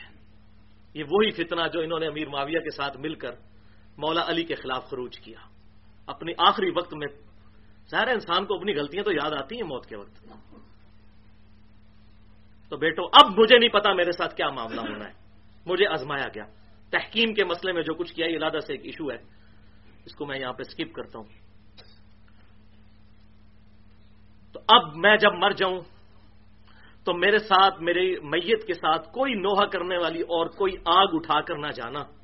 جب میں مر جاؤں تو میری قبر میں دفنانے کے بعد میری قبر پر اتنی دیر تک بیٹھے رہنا جتنی دیر تک ایک اونٹ کو نہر کر کے اس کا گوشت تقسیم کیا جاتا ہے، تاکہ میں اپنی قبر سے مانوس ہو جاؤں. کس قبر سے؟ علیین یا سجین، یا اس قبر پہ بیٹھنا، اس قبر پہ.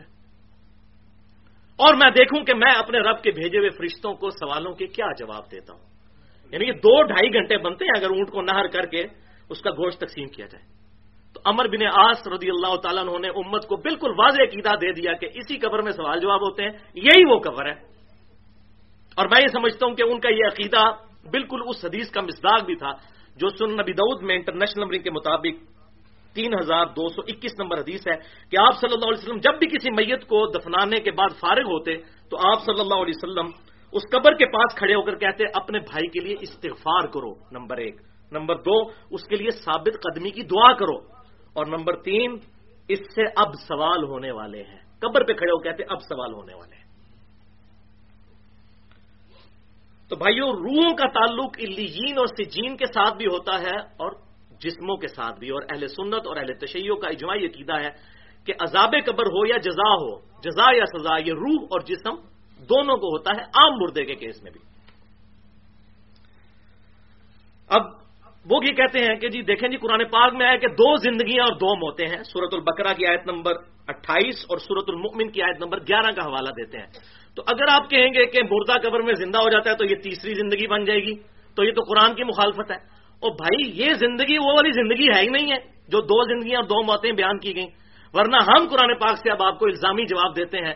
سورہ الزمر کی آیت نمبر ہے 42 کہ اللہ تعالیٰ فرماتا ہے کہ ہم نیند کی حالت میں تمہاری روح کو قبض کر لیتے ہیں، اور جس کو موت دینی ہوتی ہے اس کی روح اپنے پاس روک لیتے ہیں اور باقیوں کی واپس کر دیتے ہیں۔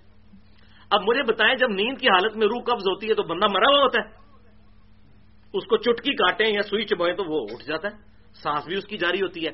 اگرچہ روح اس کی اللہ کے پاس ہوتی ہے لیکن اس روح کا تعلق جسم کے ساتھ رہتا ہے۔ تو ہزاروں زندگیاں ہزاروں موتیں تو ہم کرتے ہیں۔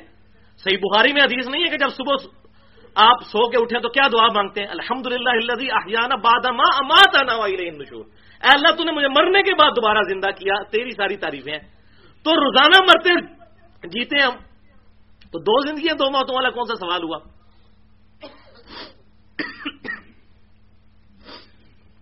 اب آ جائیے اس ٹاپک کی طرف۔ 8 صحیح الاسناد حدیث کی روشنی میں کنکلوڈنگ ٹاپک ہے، آپ صلی اللہ علیہ وسلم کی قبر مبارک میں جسمانی پلس روحانی زندگی، اور اس کا موڈ ہے برزخی، دنیاوی نہیں ہے۔ اس کو انشاءاللہ تعالی میں بریف کروں گا۔ جنت کے 8 دروازوں کی نسبت سے 8 حدیث ایک دفعہ دروشی پڑھ لیجیے۔ اللهم صل على محمد وعلى آل محمد كما صليت على إبراهيم وعلى آل إبراهيم إنك حميد مجيد اللهم بارك على محمد وعلى آل محمد كما باركت على إبراهيم وعلى آل إبراهيم إنك حميد مجيد۔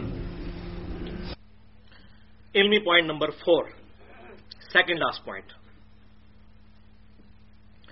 آپ صلی اللہ علیہ وسلم کی قبر مبارک میں زندگی جسمانی بھی ہے اور روحانی بھی، لیکن موڈ اور کیفیت کے اعتبار سے برزخی ہے، دنیاوی نہیں ہے۔ اس کی ڈیٹیل میں جانے سے پہلے 2 ٹرمز کو سمجھ لیجئے، 2 اصطلاحات، ظرف زمان اور ظرف مکان، یعنی ٹائم اینڈ سپیس، انگلش میں اس کو کہتے ہیں۔ مثلا میں کہتا ہوں کہ میں نے کل رات مسجد میں گزاری، تو اس جملے میں کل رات یہ ہے ظرف زمان، یعنی وہ ٹائم جو میں نے گزارا، اور مسجد ہے ظرف مکان یعنی سپیس، ٹائم اینڈ سپیس۔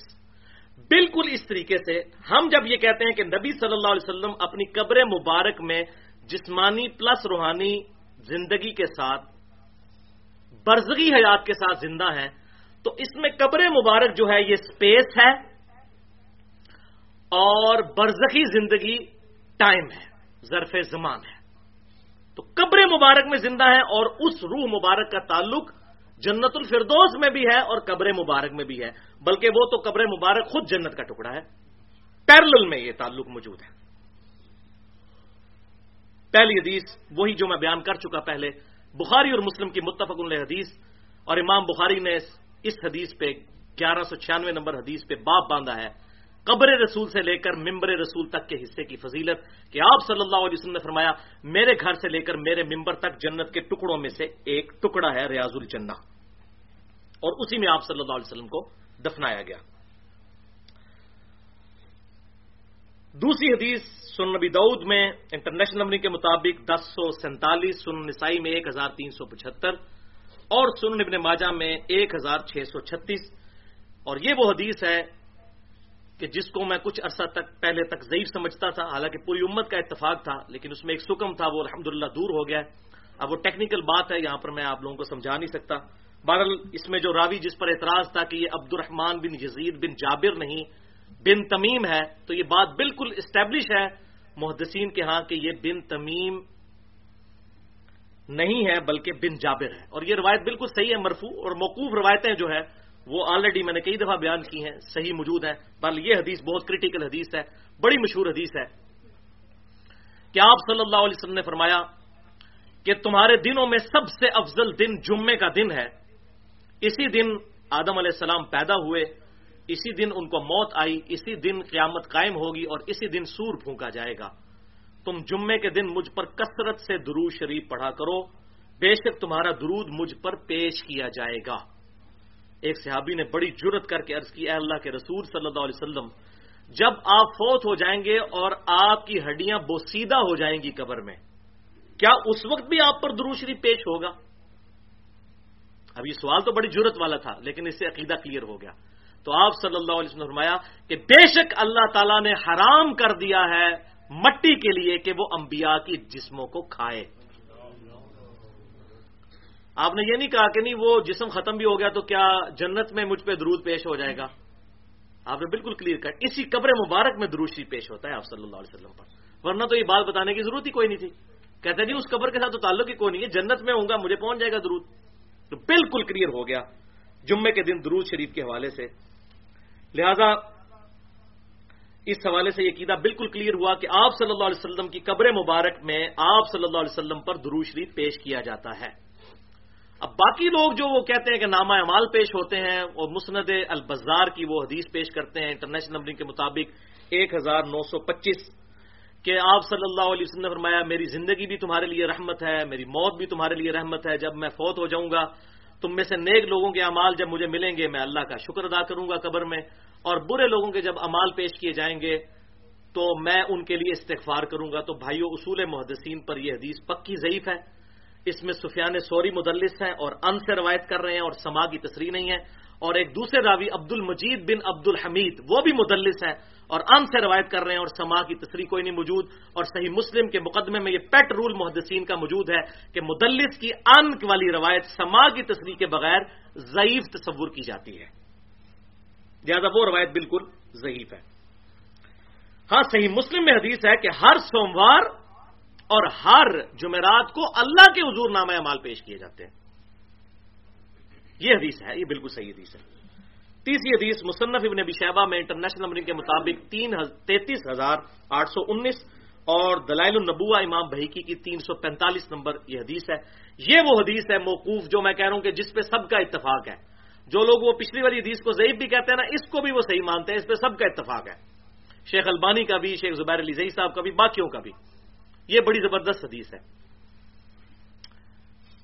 ابو العالیہ تابعی کا بیان ہے اور انس ابن مالک کا بیان ہے، ریفرنس میں پہلے دے چکا کہ جب تستر شہر فتح ہوا ایران کا سیدنا عمر کے دور میں، تو وہاں کا جو خزانہ تھا اس میں سے ایک بہت بڑے تابوت میں ایک لاش ملی جو باہر رکھی ہوئی تھی، اور صحابہ کہتے ہیں وہ لاش اتنی بڑی تھی کہ اس کا جو ناک تھا نا اس بندے کا وہ 1 ہاتھ کے برابر تھا، 1.5 فٹ ناک تھا اتنا، تو وہ خود کتنا بڑا بندہ ہوگا، اور اس کے سرانے ایک کتاب بھی رکھی ہوئی تھی، لیکن وہ کتاب عبرانی زبان میں تھی، تو ہم نے وہ کتاب سیدنا عمر فاروق رضی اللہ تعالیٰ عنہ جو اس وقت خلیفۃ المسلمین تھے ان کو ارسال کر دی مدینہ شریف میں۔ تو سیدنا عمر نے کعب بن احبار تابعی کو بلایا جو یہودی عالم تھے، حضور کی زندگی میں زندہ تھے لیکن ایمان نہیں لائے، اس لیے تابعی ہیں، بعد میں مسلمان ہوئے، بہت بڑے عالم یہودی، ان کو عبرانی زبان آتی تھی، انہوں نے اس کتاب کا عربی میں ترجمہ کیا۔ تو تبا تابعی پوچھتا ہے اے ابو العالیہ کیا آپ نے وہ کتاب پڑھی تھی؟ انہوں نے کہا ہاں میں نے خود پڑھی تھی۔ تو اس نے کہا اس کتاب میں کیا ہے؟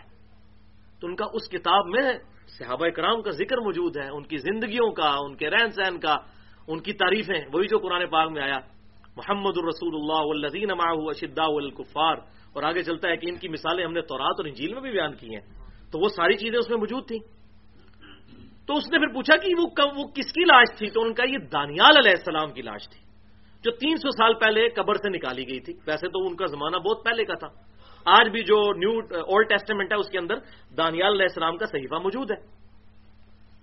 اچھا انہوں نے پوچھا لوگوں کا عقیدہ کیا ہے اس کے بارے میں؟ وہ کہتے ہیں کہ جی ان کے بارے میں عقیدہ یہ ہے کہ جب بارش نہیں ہوتی تو ان کی لاش کو باہر لوگ نکالتے ہیں اور اس کے وسیلے سے اللہ کے حضور دعا کرتے ہیں. ان کا یہ عقیدہ ہے کہ یہ بارش ہو جاتی ہے اس سے. تو سیدنا عمر فاروق رضی اللہ تعالیٰ عنہ نے پھر ابو موسیٰ اشعری اور انس بن مالک کو خط لکھا کہ رات کے وقت 13 قبریں کھودو اور ان میں سے کسی ایک قبر میں ان کو دفنا دو تاکہ نبی کی لاش کی لوگ بے حرمتی نہ کریں. یہ اس طریقے سے جو یہ کرتے ہیں بار بار نکالتے ہیں اور اندر کرتے ہیں. اور گمنام قبر بناؤ, 13 قبریں بناؤ, پتہ نہ چلے کہ کس قبر میں دفنایا ہے. اور وہاں سیدنا عمر نے ایک جملہ لکھا اس خط میں کہ بے شک یہ اللہ کے نبی ہے اور اللہ تعالیٰ نے حرام کر دیا ہے کہ اللہ کے نبی کے جسم کو نہ مٹی کھاتی ہے, نہ آگ کھاتی ہے, نہ کوئی درندہ کھا سکتا ہے. بلکہ یہ تو قرآن میں موجود ہے نا. حضرت سلیمان علیہ السلام کتنی دیر تک وہ لاٹھی کے سہارے کھڑے رہے, ہفتوں مہینوں, کوئی درندہ قریب نہیں آیا. تو اللہ تعالیٰ نبیوں کی الحمدللہ حفاظت کرتا ہے. چوتھی حدیث سنن نبی داؤد میں انٹرنیشنل نمبر کے مطابق 2042 نمبر حدیث ہے. آپ صلی اللہ علیہ وسلم نے فرمایا, بڑی مشہور حدیث ہے, میری قبر پر میلہ مت لگا لینا. تم دنیا کے کسی بھی حصے میں درود پڑھو گے تمہارا درود مجھ تک پہنچ جائے گا. کدھر پہنچے گا؟ قبر میں, کیونکہ آپ نے قبر کا ذکر کیا کہ قبر پہ میلہ نہ لگانا, یعنی سلام عرض کر کے چلے جانا, وہاں پہ میلہ نہ لگایا جائے, سلام عرض کریں اور وہاں سے چلے جائیں.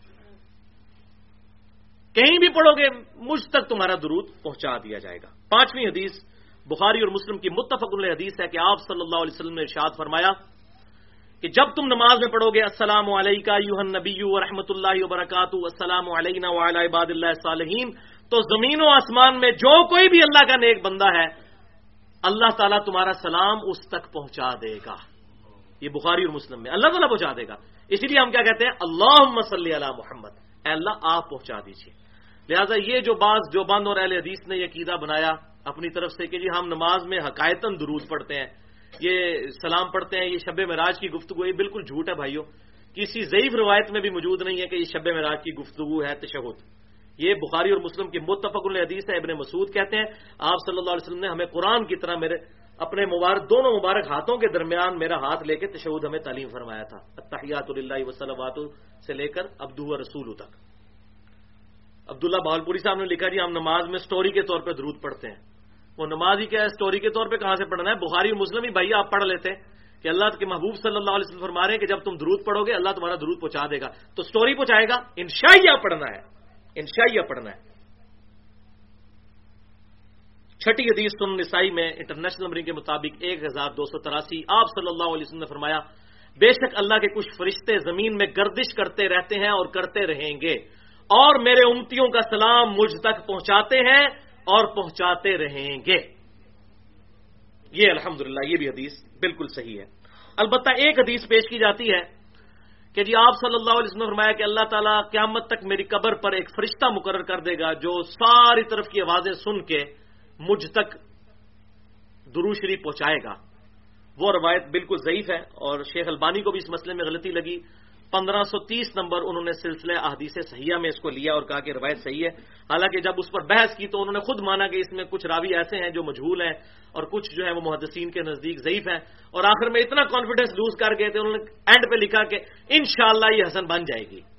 تو اسے پتہ چل گیا کہ کوئی نہیں بنتی ہے. انشاءاللہ جب لگایا ساتھ تو اندازہ ہو گیا کہ یہ تو یہ ٹیکنیکل چیز ہے جی.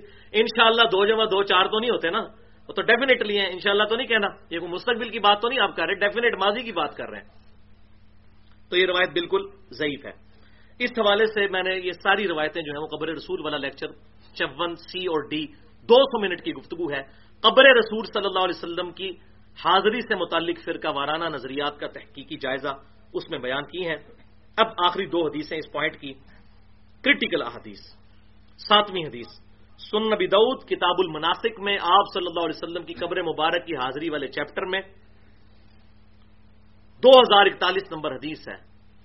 آپ صلی اللہ علیہ وسلم نے ارشاد فرمایا جب کوئی شخص مجھ پر سلام پڑھے گا تو اللہ تعالیٰ, یہ پرٹیکولر قبر کے بارے میں, اللہ تعالیٰ میری روح کو لوٹا دے گا اور میں اس کے سلام کا جواب بھی دوں گا. اللہ تعالیٰ مطلع کر دے گا. جو قبر پر جا کر سلام عرض کرتا ہے تو آپ صلی اللہ علیہ وسلم اس کے سلام کا جواب خود دیتے ہیں. اور یہاں جو ہے کہ روح لوٹا دے گا, یہ روح کا لوٹنا برزخی ہے اور تمام محدثین کا اتفاق ہے.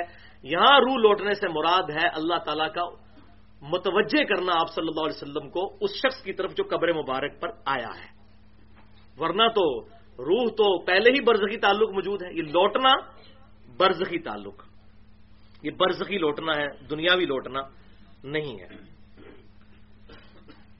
اور یہی وجہ ہے کہ صحابہ کرام علیہم رضوان شوق کے ساتھ آپ صلی اللہ علیہ وسلم کی قبر مبارک پہ سلام عرض کرتے تھے. میں نے پہلے بھی بیان کیا، الموطا امام مالک میں، سنن الکبری البحیقی کے اندر، فضل الصلاۃ علی النبی میں، المصنف ابن ابی شیبہ میں، انٹرنیشنل نمبر کے مطابق 11793 نمبر اثر ہے.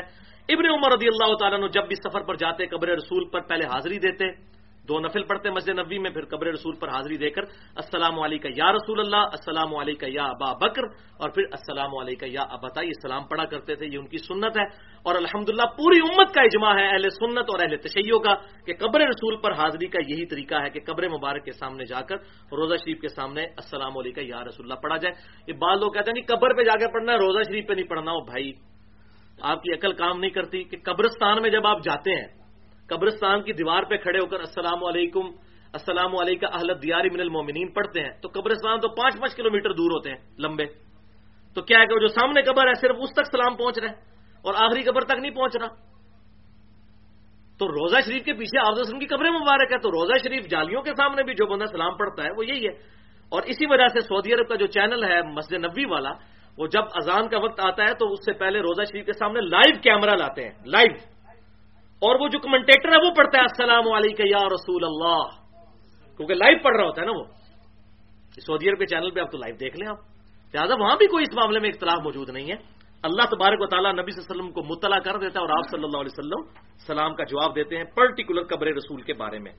البتہ وہ جو حدیث ہے حیات الانبیاء فی قبورہم سے، جس کو دیوبند کے حیاتی جو مکتبہ فکر نے بڑا اس کو اٹھایا اور کہا کہ یہ حدیث بالکل صحیح ہے، سنن کبری البحیقی میں موجود ہے اور حیات الانبیاء فی قبورہم میں بھی یہ حدیث موجود ہے. انٹرنیشنل نمبر کے مطابق 18 نمبر حدیث ہے کہ آپ صلی اللہ علیہ وسلم نے فرمایا، جب کوئی شخص میری قبر پر سلام پڑھتا ہے تو میں خود سنتا ہوں، اور جب دور سے پڑھتا ہے تو مجھ تک پہنچا دیا جاتا ہے. امام بحیقی نے یہ حدیث لکھ کر خود ساتھ لکھا ہے کہ اس میں محمد بن مروان السدی یہ ایسا راوی ہے جس پہ نظر ہے، اور انہوں نے اپنی کتاب اسماء و صفات کے اندر لکھا یہ کذاب راوی ہے. تمام محدثین کا اس پر اتفاق ہے کہ یہ السدی جو ہے یہ جھوٹا راوی ہے، حدیثیں گھڑا کرتا تھا. خود امام بحیقی نے بھی لکھا ہے، لیکن یہ حدیث وہاں سے بیان کرتے ہیں، کہتے ہیں دیکھیں جی امام بحیقی نے لکھی ہے حیات الانبیاء فی قبورہم، اور ساتھ انہوں نے کیا لکھا ہے، یہ حدیث صحیح نہیں ہے. انہوں نے تو ایمانداری کی کہ ساتھ لکھ دیا، لیکن یہ پکڑتے ہیں ادھر سے بیان کرتے ہیں. بھائیو، یہ روایت بالکل ضعیف ہے، اور اس کا ایک اور ترک بھی پیش کیا جاتا ہے ابو شیخ کی کتاب سے، کتاب الثواب سے. کہتے ہیں جی اس کو چھوڑیں، اس میں مروان السدی نہیں ہے. لیکن دونوں روایتوں میں مسئلہ یہ ہے کہ دونوں میں آمش مدلس ہے اور ان سے روایت کر رہا ہے، اور مدلس کی ان والی روایت سما کی تصریح کے بغیر ضعیف تصور کی جاتی ہے. صحیح مسلم کے مقدمے میں محدثین کا یہ پیٹ رول موجود ہے. اب میں یہاں پہ دینے لگا ہوں علمی جواب، جس کو فلسفی کی لینگویج میں کہتے ہیں الزامی جواب، اور اس کا میں نے سائنٹیفک لینگویج میں نام رکھا ہے اینٹی وینم. یعنی کوبرا جب کاٹ جائے اس کے وینم کا علاج اینٹی وینم کوبرے کے زہر سے ہوتا ہے، اور پنجابی میں کہتا ہوں پھکی. تو یہ پھکی ہے اب ان لوگوں کے لیے جو اس اصول کو نہیں مانتے. ایک روایت میں پیش کرنے لگا ہوں جو مسند امام احمد میں موجود ہے، جو کہتے ہیں نا صحیح ضعیف کا کوئی فرق نہیں، کتاب میں تو آ گئی ہم مانیں گے. مسند امام احمد میں انٹرنیشنل نمبرنگ کے مطابق 21,274 ہے، اور مشکات میں انٹرنیشنل نمبرنگ کے مطابق 4,902 نمبر حدیث. مفاخرت اور عصبیت کے بیان میں آپ صلی اللہ علیہ وسلم نے ارشاد فرمایا، جو شخص اپنے جاہلی نسب پر فخر کرے اس کو کہو کہ اپنے باپ کا عضو تناسل کاٹ کے اپنے منہ میں رکھ لے، اور یہ بات کنائے سے نہ کرو، ڈائریکٹ اس سے کرو کہ اپنے باپ کی شرم کا کاٹ کے اپنے منہ میں رکھ لے، تو اپنے جاہلی نسب پر فخر کرتا ہے. ولیعوذ باللہ تعالی اتنی ولگر لینگویج آپ صلی اللہ علیہ وسلم استعمال کر سکتے ہیں؟ حدیث تو ہے نا جی مسند امام احمد میں، مشکات میں بھی ہے، لیکن اس میں حسن بصری مدلس ہے اور ان سے روایت کر رہے ہیں، اور سما کی تصریح کوئی نہیں ہے، اور مدلس کی ان والی روایت سما کی تصریح کے بغیر ضعیف ہوتی ہے. اگر کسی نے اس کو روایت کو آمش کی تدلیس والی کو صحیح ماننا ہے 18 نمبر حیات الانبیاء فی قبورہم، تو اس کو بھی پھر صحیح مان کے اپنا ایمان کا بیڑا غرق کرے. جبکہ بخاری اور مسلم کی متفق علیہ حدیث ہے، آپ صلی اللہ علیہ وسلم میں کنواری لڑکیوں سے زیادہ شرم و حیا تھی. آپ اس طرح کی بات کر سکتے تھے، اور اس سے بھی بڑھ کر قرآن پاک میں سورہ القلم میں اللہ تعالیٰ نے فرمایا وَإِنَّكَ لَعَلَىٰ خُلُقٍ عَظِيمٍ، اے نبی صلی اللہ علیہ وسلم آپ اخلاق کے بلند ترین درجے پر فائز ہیں۔ تو آپ اس قسم کی معاذ اللہ استغفر اللہ گفتگو کریں گے۔ اسی حوالے سے میں نے ایکسکلوسیو 1 گھنٹہ اور 25 منٹ کی گفتگو کی ہے مسئلہ نمبر 36 کے نام سے اہل سنت پاک.com پر، جس میں 5 ضعیف احادیث کی مثالیں میں نے پیش کی ہیں اور صحیح مسلم کا پورا مقدمہ اس میں نے سمجھایا ہے کہ اگر ہم ان روایتوں کو صحیح مان لیں تو اپنے ایمان سے ہی ہاتھ دھو بیٹھیں، اگر ہم صحیح اور ضعیف کا فرق نہ کریں۔ اور اس لیکچر کا نام ہے مسئلہ نمبر 36 ضعیف الاسناد اور من گھڑت احادیث کے فتنے کا تحقیقی جائزہ۔ اب آخری حدیث 8ویں حدیث وہ صحیح مسلم کی انٹرنیشنل نمبر کے مطابق فضائل موسیٰ والے چیپٹر میں علیہ السلام 6156 اور 6157 کہ آپ صلی اللہ علیہ وسلم نے فرمایا کہ میں نے شب معراج موسیٰ علیہ السلام کو سرخ ٹیلے کے پاس اپنی قبر میں نماز پڑھتے ہوئے دیکھا، ہوا قائم یصلی فی قبری، وہ اپنی قبر میں کھڑے ہو کر نماز پڑھ رہے تھے، لیٹ کے نہیں، کسی کو وہم نہ پڑ جائے، لیکن وہ ہم آبزرو نہیں کر سکتے۔ اللہ تعالیٰ نے معجزانہ طور پر آپ صلی اللہ علیہ وسلم کو منظر دکھا دیا تاکہ امت تک عقیدہ پہنچ جائے کہ آپ صلی اللہ علیہ وسلم نے وہاں پر یہ منظر دیکھا۔ اور پھر اللہ تعالیٰ نے شب معراج آپ صلی اللہ علیہ وسلم کو انبیاء کا امام بھی بنایا۔ بیت المقدس میں صحیح مسلم میں انٹرنیشنل نمبر کے مطابق 430 نمبر حدیث ہے کہ وہاں انبیاء اکرام کو اللہ تعالیٰ نے جمع کیا، کیونکہ سورہ آل عمران کی آیت نمبر 81 میں یہ وعدہ تھا کہ اے نبیو جب میں تمہیں رسالت و نبوت دوں اور پیغمبر آخر الزمان تشریف لے آئے تو تم سب نے ان پر ایمان لانا، ان کی مدد کرنی ہے۔ اس وعدے کی تکمیل ہوئی شب معراج صحیح مسلم 430 نمبر حدیث کتاب الایمان میں آپ صلی اللہ علیہ وسلم کہتے ہیں کہ وہاں انبیاء کو جمع کیا گیا اور جبرائیل نے مجھے پکڑ کر آگے کیا اور کہا کہ آپ ان کی امامت فرمائیں۔ لہذا اسی حدیث کے تحت ہم آپ صلی اللہ علیہ وسلم کو امام الانبیاء بھی کہتے ہیں۔ تو ہم کہتے ہیں امام الانبیاء اور امام اعظم ان کو بناؤ کہ جو انبیاء کے امام ہیں۔ ما ضل صاحبکم وما غوا، تمہارے نبی نہ کبھی بہکے ہیں نہ کبھی بہرا چلے ہیں۔ الحمدللہ۔ تو یہ جو بعض لوگ کہتے ہیں یہ معجزہ تھا، معجزہ تو بھائی وہ تھا بیت المقدس معجزہ تھا، آسمانوں پہ معجزہ تھا، تو پھر تو آپ خود کہتے ہیں انبیاء جنتوں میں ہیں، تو وہ آسمان تو جنت نہیں ہے۔ لیکن قبر میں جو دکھایا گیا وہ معجزے والا معاملہ آپ صلی اللہ علیہ وسلم کے دیکھنے کے اعتبار سے تھا، لیکن وہ قبر میں کھڑے ہو کر نماز پڑھ رہے تھے، یہ بالکل عقیدہ صحیح ہے۔ اور حیات الانبیاء فی قبورہم میں پہلی روایت یہی ہے جو مسند ابی یعلا میں بھی موجود ہے، میں نے اس کا حوالہ پہلے بھی دیا تھا 3425 الانبیاء احیاء فی قبورہم یصلون، نبی اپنی قبروں میں زندہ ہیں اور نمازیں بھی پڑھتے ہیں، لیکن ہم اس کو آبزرو نہیں کر سکتے۔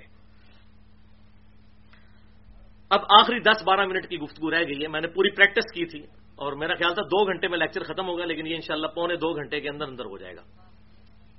اور وہ ہے علمی پوائنٹ نمبر 5، آخری پوائنٹ، اس کے بغیر یہ لیکچر ادھورا ہے کیونکہ اس کو ہم نے کنکلوڈ کرنا ہے، کوئی ان اٹینڈڈ تو چیز نہیں چھوڑنی نا، کہ بھائیو تمام انبیاء کرام علیہ السلام اپنی قبروں میں زندہ ہیں، نمبر 1 اخروی زندگی کے ساتھ، نمبر 2 برزخی زندگی کے ساتھ، نمبر 3 جنتی زندگی کے ساتھ، اور نمبر 4 جسمانی پلس روحانی زندگی کے ساتھ، لیکن اس کا موڈ اور کیفیت برزخی ہے، دنیاوی نہیں ہے۔ ہماری ان سے کوئی ڈائریکٹ کمیونیکیشن نہیں ہو سکتی، ہمارا درود و سلام وہاں تک پہنچتا ہے، بالکل پہنچتا ہے، اور جو قبر پر سلام عرض کرتا ہے اللہ تعالیٰ مطلع کرتا ہے، آپ صلی اللہ علیہ وسلم خود جواب بھی دیتے ہیں، ہم بے شک نہ سنیں لیکن آپ صلی اللہ علیہ وسلم جواب دیتے ہیں، لیکن ہماری ڈائریکٹ کمیونیکیشن نہیں ہو سکتی۔ درود شریف بھی ہم کیا کہتے ہیں، اللہم صلی علی محمد وعلی آل محمد۔ لہذا یہ جو جنید جمشید صاحب نے نعت پڑھی مفتی سعید صاحب کی لکھی ہوئی، فرشتوں یہ پیغام دے دو کہ خادم تمہارا سیدار ہے، یہ بالکل غلط ہے۔ فرشتوں کو ہم نہیں کہہ سکتے، فرشتوں کو تو اللہ تعالیٰ نے بڑی ڈیوٹیاں لگائی ہوئی ہیں، تو ہم کیا کہیں گے، فرشتوں بارش برسا دو کہ گرمی کا موسم قریب آ رہا ہے، یہ کہہ سکتے ہیں؟ نہیں، فرشتوں کو ہم کوئی ڈیوٹی نہیں اسائن کر سکتے۔ ہم کیا کہیں گے، اللہم صلی علی محمد وعلی آل محمد، آپ پہنچائیے اے اللہ، اللہ تعالیٰ فرشتوں کے ذریعے پہنچائے، ہواؤں کے ذریعے پہنچائے، جنات کے ذریعے پہنچائے، ہم اللہ تعالیٰ کو پکاریں گے، ایاک نعبد و ایاک نستعین۔ اور اسی میں جملہ بولتا ہوں کہ بھائیو جھگڑا یہ نہیں ہے کہ مولا علی کو اختیار ہے یا نہیں، شیخ عبد القادر جیلانی کو اختیار ہے یا نہیں، اختیار ہو تب بھی اللہ کے علاوہ کسی اور ہستی سے دعا کرنا عبادت کی ایک شکل ہے اور وہ شرک ہے۔ بارش کون برساتا ہے؟ اللہ. ڈیوٹی کس کی ہے؟ فرشتوں کی. لیکن ہم بارش اللہ سے مانگیں گے، فرشتوں سے مانگیں گے تو مشرک ہو جائیں گے. اور بخاری اور مسلم کی متفق علیہ حدیث ہے، آپ صلی اللہ علیہ وسلم دنیا میں موجود تھے اس وقت کی، بخاری اور مسلم میں، کہ 70 صحابہ کو دھوکے سے شہید کر دیا. تو جب وہ شہید ہونے لگے اس وقت انہوں نے کہا اے اللہ تو ہمارے نبی کو ہمارے حال کی خبر کر دے کہ ہم نے تیرے نبی کے دین کو نہیں چھوڑا، ہم اس حال میں اپنے رب سے مل رہے ہیں کہ ہمارا رب ہم سے راضی، ہم اس سے راضی. اور حضور صلی اللہ علیہ وسلم کی چشمان کرم سے آنسو جاری ہیں، اور کہا کہ تمہارے بھائیوں نے مرتے مرتے یہ دعا کی تھی اللہ کے حضور، اللہ نے میرے تک وہ بات پہنچا دی ہے کہ انہوں نے اپنے نبی کا دین نہیں چھوڑا. انہوں نے یہ نہیں کہا فرشتوں یہ پیغام دے دو یا رسول اللہ ہی انظر حالنا، ان کو پتا تھا یہ گستاخی ہے ایسا عقیدہ رکھنا. حضور نے تعلیم ہی نہیں فرمایا. اللہ سے کہہ رہے ہیں، اللہ پہنچا رہا ہے، ہمارا آج بھی سلام پہنچ رہا ہے. اللہم صلی علی محمد کہیں یا السلام علیکہ ایھا النبی، ہمیں کوئی یا رسول اللہ سے چڑ نہیں ہے. ہم یہاں بھی یا رسول اللہ کہتے ہیں، ہر نماز میں کہتے ہیں، لیکن کیا عقیدہ ہے؟ اللہ تعالیٰ ہمارا سلام حضور تک پہنچا رہا ہے. السلام علیکہ ایھا النبی ورحمۃ اللہ وبرکاتہ. میں نے تو تقریباً 2.25 گھنٹے کی مسئلہ حاضر ناظر کے اوپر گفتگو کی ہے، مسئلہ نمبر 7 کے نام سے، اور اس میں جو ایگزیجریشنز ہیں ساری طرف کی وہ میں نے الحمدللہ کھول کر بیان کی ہیں. آج کے لیکچر کے حوالے سے کوئی تشنگی نہ رہ جائے، 2 لیکچرز اس کے ساتھ کمپلیمنٹری جڑے ہوئے ٹاپک ہیں جو میں آج بیان نہیں کر سکا، ورنہ 3 گھنٹے اور لگ جاتے. میں آخر میں بس ان کا حوالہ دے دوں. پہلا لیکچر ہے مسئلہ نمبر 43 کے نام سے، وسیلہ اور توسل کے صحیح احکام و مسائل. تقریباً 1.5 گھنٹے کی گفتگو ہے. اور دوسرا لیکچر ہے مسئلہ نمبر 54C اور D کے نام سے. یہ توسل والا لیکچر 88 منٹ کا، اور یہ دوسرے والا لیکچر مسئلہ 54C اور D قبر رسول صلی اللہ علیہ وسلم کی حاضری سے متعلق فرقہ وارانہ نظریات کا تحقیقی جائزہ، یہ 200 منٹ کی گفتگو ہے. ان دونوں لیکچرز میں نے 2 ایکسٹریمز کا رد کیا ہے. ایک ایکسٹریم پر ہے امام ابن تیمیہ المتوفا 728 ہجری اور ان کے چند جذباتی فالوور، سارے نہیں، وہ ایک ایکسٹریم پر چلے گئے اس عقیدے میں، توسل والے مسئلے میں بھی اور قبر رسول کی حاضری والے میں. اور دوسری ایکسٹریم پر ہیں صوفیہ اور ان کے بھی لیڈر امام ابو الحسن علی السبکی المتوفا 756 ہجری. اور مزے کی بات ہے دونوں شیخ الاسلام ہیں، جس طرح ڈاکٹر تعلق قادری صاحب بھی شیخ الاسلام ہے نا، تو یہ دونوں شیخ الاسلام ہیں، ایک ہی زمانے میں ہیں، ایک صوفی ہے اور دوسرے وہ امام ابن تیمیہ، اور دونوں کو شیخ الاسلام کا لقب دیا جاتا ہے، کیونکہ ہر بندے کا جس کو دل کرتا ہے وہ شیخ الاسلام کا لقب دے دیتا ہے. یہ کوئی قرآن حدیث میں تو لقب کسی کے لیے نہیں آیا، آپ جس کو مرضی کہتے رہیں، ہم نہ اس کو غلط کہتے ہیں نہ اس کی تائید کرتے ہیں، آپ کی مرضی، اجتہادی مسئلہ ہے. تو شیخ الاسلام ابن تیمیہ المتوفا 728 ہجری وہ ایک ایکسٹریم پہ، اور امام ابو الحسن علی السبکی المتوفا 756 ہجری وہ دوسری ایکسٹریم پہ. دونوں کا میں نے الحمدللہ رد کر کے حق راستہ، آدھا سچ ادھر تھا آدھا ادھر تھا، وہ آدھا ادھر سے لے کے آدھا ادھر سے لے کے سچی بات امت کو بتائی ہے، کیونکہ میری روٹی الحمدللہ دین کے ساتھ نہیں جڑی ہوئی الحمدللہ. اور اپنی گفتگو کو کنکلوڈ کرتے ہوئے میں آخر میں وہ حدیث سناؤں گا جو میں تقریباً ہر لیکچر میں ہی سنا دیتا ہوں، اس کے بغیر یہ عقیدہ کلیئر نہیں ہوتا، اور اس حدیث نے امت کو بالکل صحیح عقیدہ ہر حوالے سے دے دیا. میں کہتا ہوں اس ایک حدیث سے مسئلہ حاضر و ناظر، مسئلہ علم غیب، مسئلہ حیات-un-نبی، مسئلہ استانت، ہر مسئلہ اس حدیث میں ریزالو ہے، توسل وسیلے کا بھی. صحیح بخاری کتاب الاستسقاء انٹرنیشنل نمبر کے مطابق 1010 نمبر حدیث ہے کہ سیدنا عمر فاروق رضی اللہ تعالیٰ عنہ کے مبارک زمانے میں جب قحط پڑ جاتا تو انس ابن مالک کہتے ہیں کہ سیدنا عمر فاروق رضی اللہ تعالیٰ عنہ ہمارے محبوب صلی اللہ علیہ وسلم کے چچا عباس ابن عبد المطلب کے وسیلے سے اللہ کے حضور دعا کرتے اور کہتے اے اللہ جب تک تیرے نبی ہم میں موجود تھے ہم ان کے ذریعے تیری طرف توسل اور وسیلہ اختیار کرتے تھے، یعنی ان کی دعا کی برکت سے تو ہم پہ بارش نازل فرما دیتا تھا. اب ہم تیرے نبی کے چچا کو لے کر آئے ہیں، حضور صلی اللہ علیہ وسلم کے چچا کو ساتھ لے کر جاتے تو ان سے دعا کرواتے. انس بن مالک کہتے ہیں بارش نازل ہو جاتی. تو سیدنا عمر نے یہ عقیدہ دے دیا کہ اگرچہ آپ صلی اللہ علیہ وسلم قبر مبارک میں برزخی حیات کے ساتھ زندہ ہیں لیکن آپ ان سے کمیونیکیشن نہیں کر سکتے، اسی لیے کہا نا جب تک وہ ہم میں موجود تھے دنیا کے اندر، اب ہماری ڈائریکٹ کمیونیکیشن نہیں ان سے ہو سکتی. ورنہ حضور کا جو ان سے دعا کروانا تو سب سے افضل دعا ہے. کہہ سکتے تھے قبر مبارک پہ یا رسول اللہ امت کے لیے دعا کیجئے، لیکن امت کو عقیدہ سمجھا دیا کہ اب ڈائریکٹ کمیونیکیشن نہیں ہو سکتی، اللہ کے حضور ہوگی. تو یہ صحیح وسیلہ شخصی ہے کہ جو دنیا کی زندگی میں بندہ موجود ہے اس کو لائیں، اس کے ذریعے اللہ کے حضور متوجہ ہوں. اور مزے کی بات یہ ہے کہ بخاری اور مسلم میں جو احادیث ہیں کہ آپ صلی اللہ علیہ وسلم کے مبارک انگلیوں سے پانی کے چشمے جاری ہوئے، ان میں سے ایک حدیث کے راوی سیدنا عمر بھی ہیں. سیدنا عمر کو یہ بات پتہ تھی کہ آپ صلی اللہ علیہ وسلم کی مبارک انگلیوں سے پانی کے چشمے نکلتے ہیں، یہ معجزہ دیکھا ہوا تھا. تو کہہ سکتے تھے یا رسول اللہ قبر مبارک سے ہاتھ باہر نکالیے اور اس پیالے میں ڈال دیجئے تاکہ امت سیراب ہو جائے. ان کو پتا تھا یہ کام کرنا گستاخی ہے، اگرچہ آپ صلی اللہ علیہ وسلم قبر مبارک میں زندہ ہیں لیکن ہماری ان کے ساتھ اس طرح کی کمیونیکیشن نہیں ہو سکتی. تو بخاری اور مسلم نے بالکل عقیدہ واضح کر دیا. ہاں، المصنف ابن ابی شیبہ میں ایک روایت پیش کی جاتی ہے، 32,002 نمبر حدیث سیدنا عمر کے چیپٹر میں. شکر ہے وہاں پہ ڈالی ہے تاکہ ہمیں پتہ بھی چل جائے کہ یہ روایت جعلی ہے. وہ کہتے ہیں حضرت عمر کے زمانے میں ایک دفعہ قید پڑ گیا. اب بخاری تو آپ نے سن لی، قید پڑ لیا تو کیا ہوا؟ تو کہتے ہیں حضرت عمر کے زمانے میں قید پڑ گیا تو ایک عرابی آیا. یہ اکثر دیوبندی حیاتی اور ہمارے بریلوی مکتب فکر کے علماء پیش کرتے ہیں.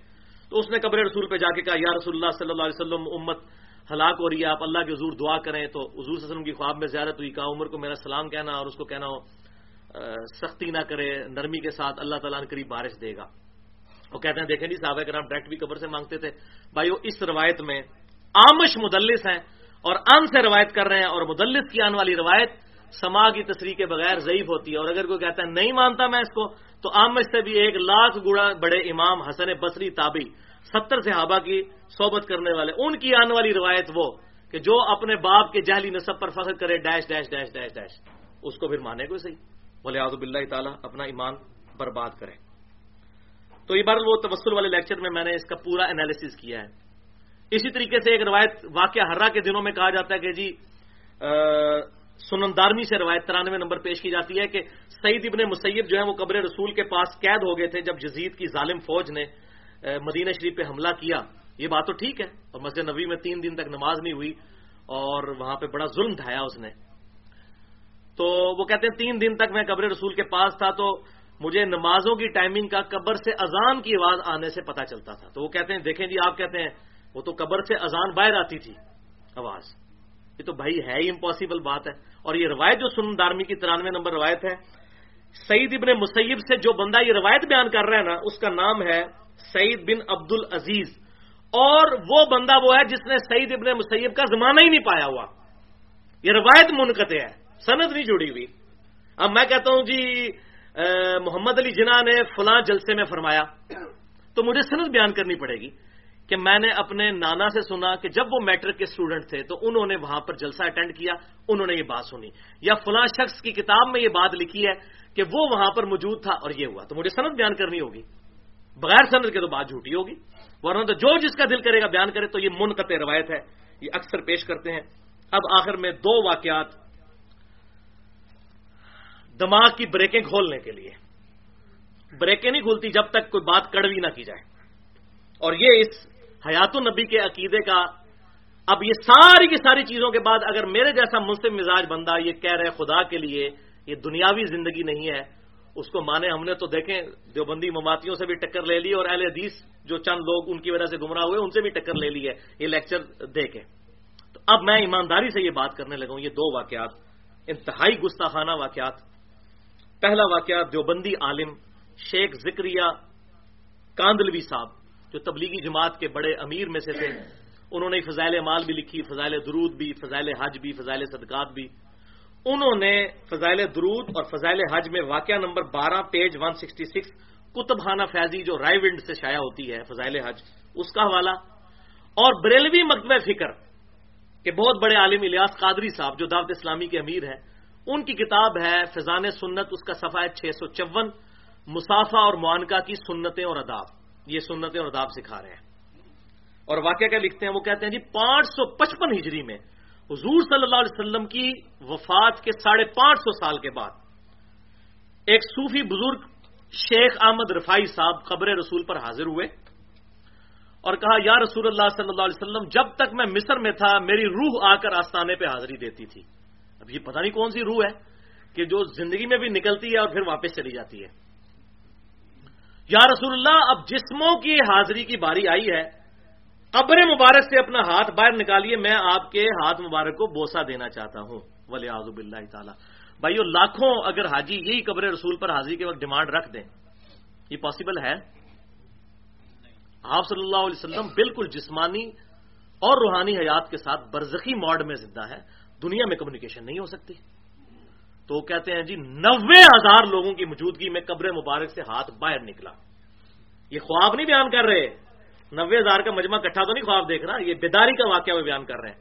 کہہ رہے ہیں 90,000 لوگوں نے یہ منظر لائیو دیکھا کہ قبر مبارک سے ہاتھ نکلا اور شیخ احمد رفاعی نے بوسہ دیا، اور ان منظر دیکھنے والوں میں شیخ عبد القادر جیلانی رحمۃ اللہ علیہ کا نام بھی ذکر کیا جاتا ہے۔ کر دو جی ذکر تہاڈی مرضی، جداں مرضی، تاکہ بریلوی بچارے سہم جان کے 11ویں والے پیر بھی سنتے پھرتے ہویا ہونا ہے، وہ پائی کتنے لکھے ہوا ہے، کدھر لکھا ہوا ہے، ان کا نام بھی ذکر کیا جاتا ہے تاکہ سارے پکے ہو جائیں کہ یہ بات بالکل ٹھیک ہے۔ بھائیو جھوٹ کے پاؤں نہیں ہوتے، اور چور اپنی لنگوٹی چھوڑ کے بھاگتا ہے، اور چور نے یہاں لنگوٹا چھوڑا ہے کہ 1000 سال پہلے کا واقعہ، تقریباً 900 سال پہلے کا، اور کہہ رہے ہیں مسجد نبوی میں 90,000 کا مجمع۔ بھائی 90,000 کا مجمع آج سے 900 سال پہلے تو بڑی دور کی بات، آج سے 50 سال پہلے بھی 90,000 کا مجمع مسجد نبوی میں نہیں آتا تھا۔ یہ تو 55 میں ایکسٹینشن ہوئی اور پھر 90s میں آ کے ایکسٹینشن ہوئی، تو اب 6.5 لاکھ بندہ آتا ہے۔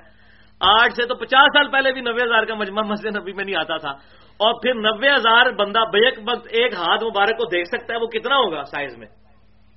حافظ کا تو قبر مبارک کا سائز بھی ہمیں پتا ہے۔ ولیعوذ باللہ تعالی، میں یہ کہتا ہوں اتنی بڑی گستاخی، اتنی بڑی جرت، یار صحابہ کرام تو حضور صلی اللہ علیہ وسلم کی وفات کے بعد روتے روتے مر گئے، سیدہ فاطمہ باقی صحابہ کے، ہم اپنے نبی کو اب دیکھ نہیں سکیں گے؟ انہوں نے تو کبھی نہیں کہا کہ جی قبر مبارک سے ہاتھ باہر نکالیے ہم دیکھیے۔ سیدہ عائشہ 47 سال تک حضور کے بعد زندہ رہی ہیں، 47 ایئرز، اور اسی حجرے میں جہاں کے قبر مبارک ہے۔ انہوں نے کبھی نہیں کہا کہ میری حضور سے ملاقات ہوئی، سیدہ فاطمہ نے کبھی نہیں کہا میری ملاقات ہوئی، حتیٰ کہ جب سیدہ عائشہ اجتہادی غلطی کی وجہ سے جمل کے لیے نکلی تو بڑا اچھا موقع تھا، آپ صلی اللہ علیہ وسلم قبر مبارک سے ہاتھ باہر نکالتے کہ نہ لڑو جا کر علی کے ساتھ، وہ خلیفہ برحق ہے۔ بعد میں جو سیدہ عائشہ روتی رہی، ان کا دوپٹہ تر ہو جاتا تھا، صحیح بخاری میں بھی اشارتاً ذکر ہے، مسند امام احمد، مصنف ابن ابی شیبہ میں، وہ کہتی تھی حضور کے بعد میں نے اتنی بڑی غلطی کی ہے علی سے جنگ کر کے، مجھے اب میری سوکنوں کے ساتھ دفن کرنا، قبر رسول کے ساتھ دفن نہ کرنا، تاکہ ان کی وجہ سے لوگ میری تعریف نہ کریں، ابو بکر، عمر اور رسول اللہ کی وجہ سے۔ بعد میں وہ روتی تھی تو حضور صلی اللہ علیہ وسلم روک لیتے نا سیدہ عائشہ کو کہ تم یہ کام نہ کرو، ان سے زیادہ لاڈلی بیوی دنیا اور آخرت میں حضور صلی اللہ علیہ وسلم کی بیوی اور ہماری ماں، انہوں نے کوئی ایسا میں کہتا ہوں جی اس میں میرا چیلنج ہے کوئی ضعیف روایت دکھا دیں کہ حضرت عائشہ نے کہا کہ قبر رسول پہ میری اپنے محبوب صلی اللہ علیہ وسلم سے ملاقات ہوئی ہے۔ آئی بات کے لوگ سنا ہے آپ ہر عاشق کے گھر تشریف لاتے ہیں، میرے گھر میں بھی ہو جائے چراغاں یا رسول اللہ، اور جب کوئی سمجھاتا ہے اس کہتے ہیں گستاخ ہے، گستاخ تو آپ ہو۔ اور یہی بات المحند المفند میں دیوبند مکتب فکر کے جو کتاب ہے اس میں جو شیخ اشنکیتی نے جو اس پہ تقریر لگائی ہے، اس نے لکھا ہے کہ ہمارا یہ عقیدہ ہے کہ حضور صلی اللہ علیہ وسلم وفات کے بعد بھی دنیا میں تصرف فرماتے ہیں، قبر سے نکل کے دنیا میں تصرف فرماتے ہیں۔ تو یہ دیوبند کے حیاتی گروپ اور بریلوی ان کا تقریباً عقیدہ اس معاملے میں ایگزیجریٹ کر گیا کہ اس کو دنیاوی زندگی سمجھ، یہاں پر یہ غلطی پہ ہے۔ باقی میں بالکل اس ویڈیو کی وساطت سے یہ بات حق مانتا ہوں کہ دیوبند اور بریلوی مکتب فکر، دیوبند کا حیاتی گروپ، ان کا عقیدہ 80% ٹھیک ہے ایز کمپیئر ٹو مومباتیوں کے اور باقی لوگوں کا، ان کا 20% ٹھیک ہے، لیکن یہ 20% کی اپنی اصلاح کریں۔ اور اہل حدیث کے بھی جو لوگ گمراہ ہوئے ہیں مومباتیوں کی وجہ سے اور انہوں نے اپنا عقیدہ خراب کیا، گستاخانہ عقیدہ رکھا، وہ بھی اپنی اصلاح کریں۔ وہ 80% ٹھیک ہے، یہ 20% ٹھیک ہے، تو 80-20 کی ریشو کو ملائیں اور جو حق بات ہے اس کو قبول کریں۔ الحمدللہ وہ میں نے بیان کر دی۔ اور دوسرا واقعہ بلکہ یہ نظریہ ہے انتہائی شرمناک، انتہائی شرمناک، یقین کریں شرم آتی ہے یہ بات بھی بیان کرتے ہوئے، لیکن کیا کریں، یہ بھی دیوبند اور بریلوی مکتب فکر کے مشترکہ بزرگ ہے محمد بن باقی زرکانی المتوفا 1124 ہجری، آج سے تقریباً آپ سمجھ لیں 300 سال پہلے۔ انہی کے حوالے شیخ ذکریہ صاحب بھی فضائل اعمال میں، فضائل صدقات، فضائل حج میں دیتے ہیں، انہی کے حوالے احمد بریلوی صاحب بھی دیتے ہیں۔ انہوں نے یہ بات لکھی اور ان سے احمد بریلوی صاحب نے اپنے ملفوظات میں نقل کی، اور ملفوظات ان کے بیٹے نے جمع کیے جو 1981 میں فوت ہوئے ہیں، جن کو مفتی اعظم انڈیا کہا جاتا تھا، مصطفیٰ رضا خان نوری، جن کی وہ نعت ہے بڑی مشہور، تو شمع رسالت ہے عالم تیرا پروانہ۔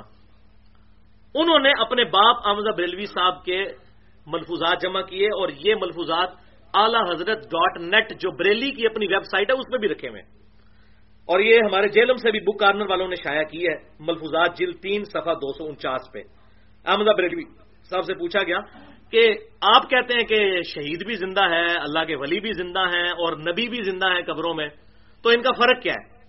انہوں نے کہا میں تو ہم دسنا نا فرق، ساڑھے بزرگ دس گئے ہوئے نے، اور بزرگ یہ اچھا یہ دیوبندی بیان کر کے کہتے ہیں دیکھو یہ احمد بریلوی کیسی باتیں کرتا تھا، حالانکہ یہ احمد بریلوی صاحب کی اپنی بات نہیں ہے، یہ بات محمد بن باقی زرقانی کی ہے جو دیوبند کے بھی بڑے بزرگ ہیں، لیکن 2 نمبری کرتے ہیں، ان کا نام نہیں لیتے، ان کو پتہ ہے کہ یہ تو وہ اپنا پیٹ ننگا ہو جائے گا نا، تو ہم تو بھائی ادھر روٹی کھانے کے لیے تو نہیں بیٹھے دین سے، ہم تو حق بات کریں گے کہ یہ ان سے نکل کیا احمد بریلوی اگر لکھ کر مجرم ہے تو بڑا مجرم تو وہ ہے جس نے یہ انجیکٹ کیا ہے عقیدہ بدعت پر مبنی۔ تو یہ وہ پھر کہتے ہیں میں تمہیں سمجھانا وا، انبیاء کرام علیہ السلام کی قبروں میں زندگی حقیقی حصی دنیاوی ہے۔ اب یہ دنیاوی لفظ کہاں سے؟ ہاں یہ کہہ دیتے حقیقی حصی برزخی ہے، جسمانی پلس روحانی برزخی ہے، بالکل ٹھیک ہے، ہم تو یہی کہتے ہیں دنیاوی ہے، اور اللہ کہہ رہا ہے وَلَٰكِن لَا تَشْعُرُونَ، تمہیں شعور ہی نہیں ہے، دنیاوی ہے تو دنیا کے پروٹوکول تو وہاں آئے نہیں ہیں، سانس یہ تمام معاملات وہ میں پہلے بتا چکا۔ اب جناب وہ پھر کہتے ہیں اب وہ دلیل ان سے پوچھی گئی نا، تو انہوں نے کہا کہ دلیل اس کی یہ ہے کہ میرے آقا سیدی محمد بن باقی زرقانی فرماتے ہیں، وہ بزرگ فرماتے ہیں، دلیل انہوں نے قرآن حدیث سے نہیں پیش کی، دلیل پیش کی دیوبند حیاتی مکتبہ فکر کے بڑے بزرگ اور بریلوی مکتبہ فکر کے بڑے بزرگ زرقانی صاحب المتوفا 1124 ہجری، کہتے ہیں دلیل بھی آپ کو بتاتے ہیں، انہوں نے فرمایا ہے کہ انبیاء کرام اپنی قبروں میں زندہ ہیں، حتیٰ کہ انبیاء کرام علیہ السلام پر قبروں میں ان کی بیویاں ازواج مطہرات بھی پیش کی جاتی ہیں، وہ ان کے ساتھ شباشی بھی کرتے ہیں، استغفر اللہ و اتوب الیہ، انا للہ و انا الیہ راجعون۔ اندازہ کریں اتنی جرت، میں کہتا ہوں کوئی شخص اتنی جرت نہیں کر سکتا کہ یہ ساتھ والا کمرہ ہے جس میں میرے والد صاحب میری والدہ کے ساتھ شباشی کرتے ہیں، اور نبی صلی اللہ علیہ وسلم کے بارے میں اتنا بڑا جملہ بول دیا، حیا نہ آئی۔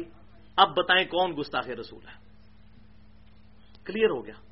اللہ تعالیٰ سے دعا ہے کہ جو حق بات میں نے کہی ہمارے دلوں میں راسخ فرمائے، اگر جذبات میں میرے منہ سے کوئی غلط بات نکل گئی تو ہمارے دلوں سے محو کر دے، ہمیں کتاب و سنت کی تعلیمات پر عمل کر کے دوسرے بھائیوں تک پہنچانے کی توفیق عطا فرمائے۔ سبحانک اللہم و بحمدک، اشہد ان لا الہ الا انت، استغفرک و اتوب الیک، وما علینا الا البلاغ المبین۔ ابھی ٹائم کیوں ہے؟ ایک کرامت ہے، ایسا کرامت ہو سکتی کوئی دکھا نہیں سکتا نا، ہو جاتی ہے۔ اچھا جی 12 بھی بندے بیٹھ رہے ہیں، کتنے؟ 45۔ تو پھر اب کیا صورت حال ہے؟ کتنے ہو گئے ٹوٹل؟ 200 بندہ ہے۔ پمفلٹ سارے بھائی جو نئے آئے ہیں نا وہ ہمارے ریسرچ پیپر لے کر جائیے گا، ریسرچ پیپر آپ کو مل جائیں گے باہر۔ اور کون بانٹ رہے ہیں عمران بھائی؟ ہاں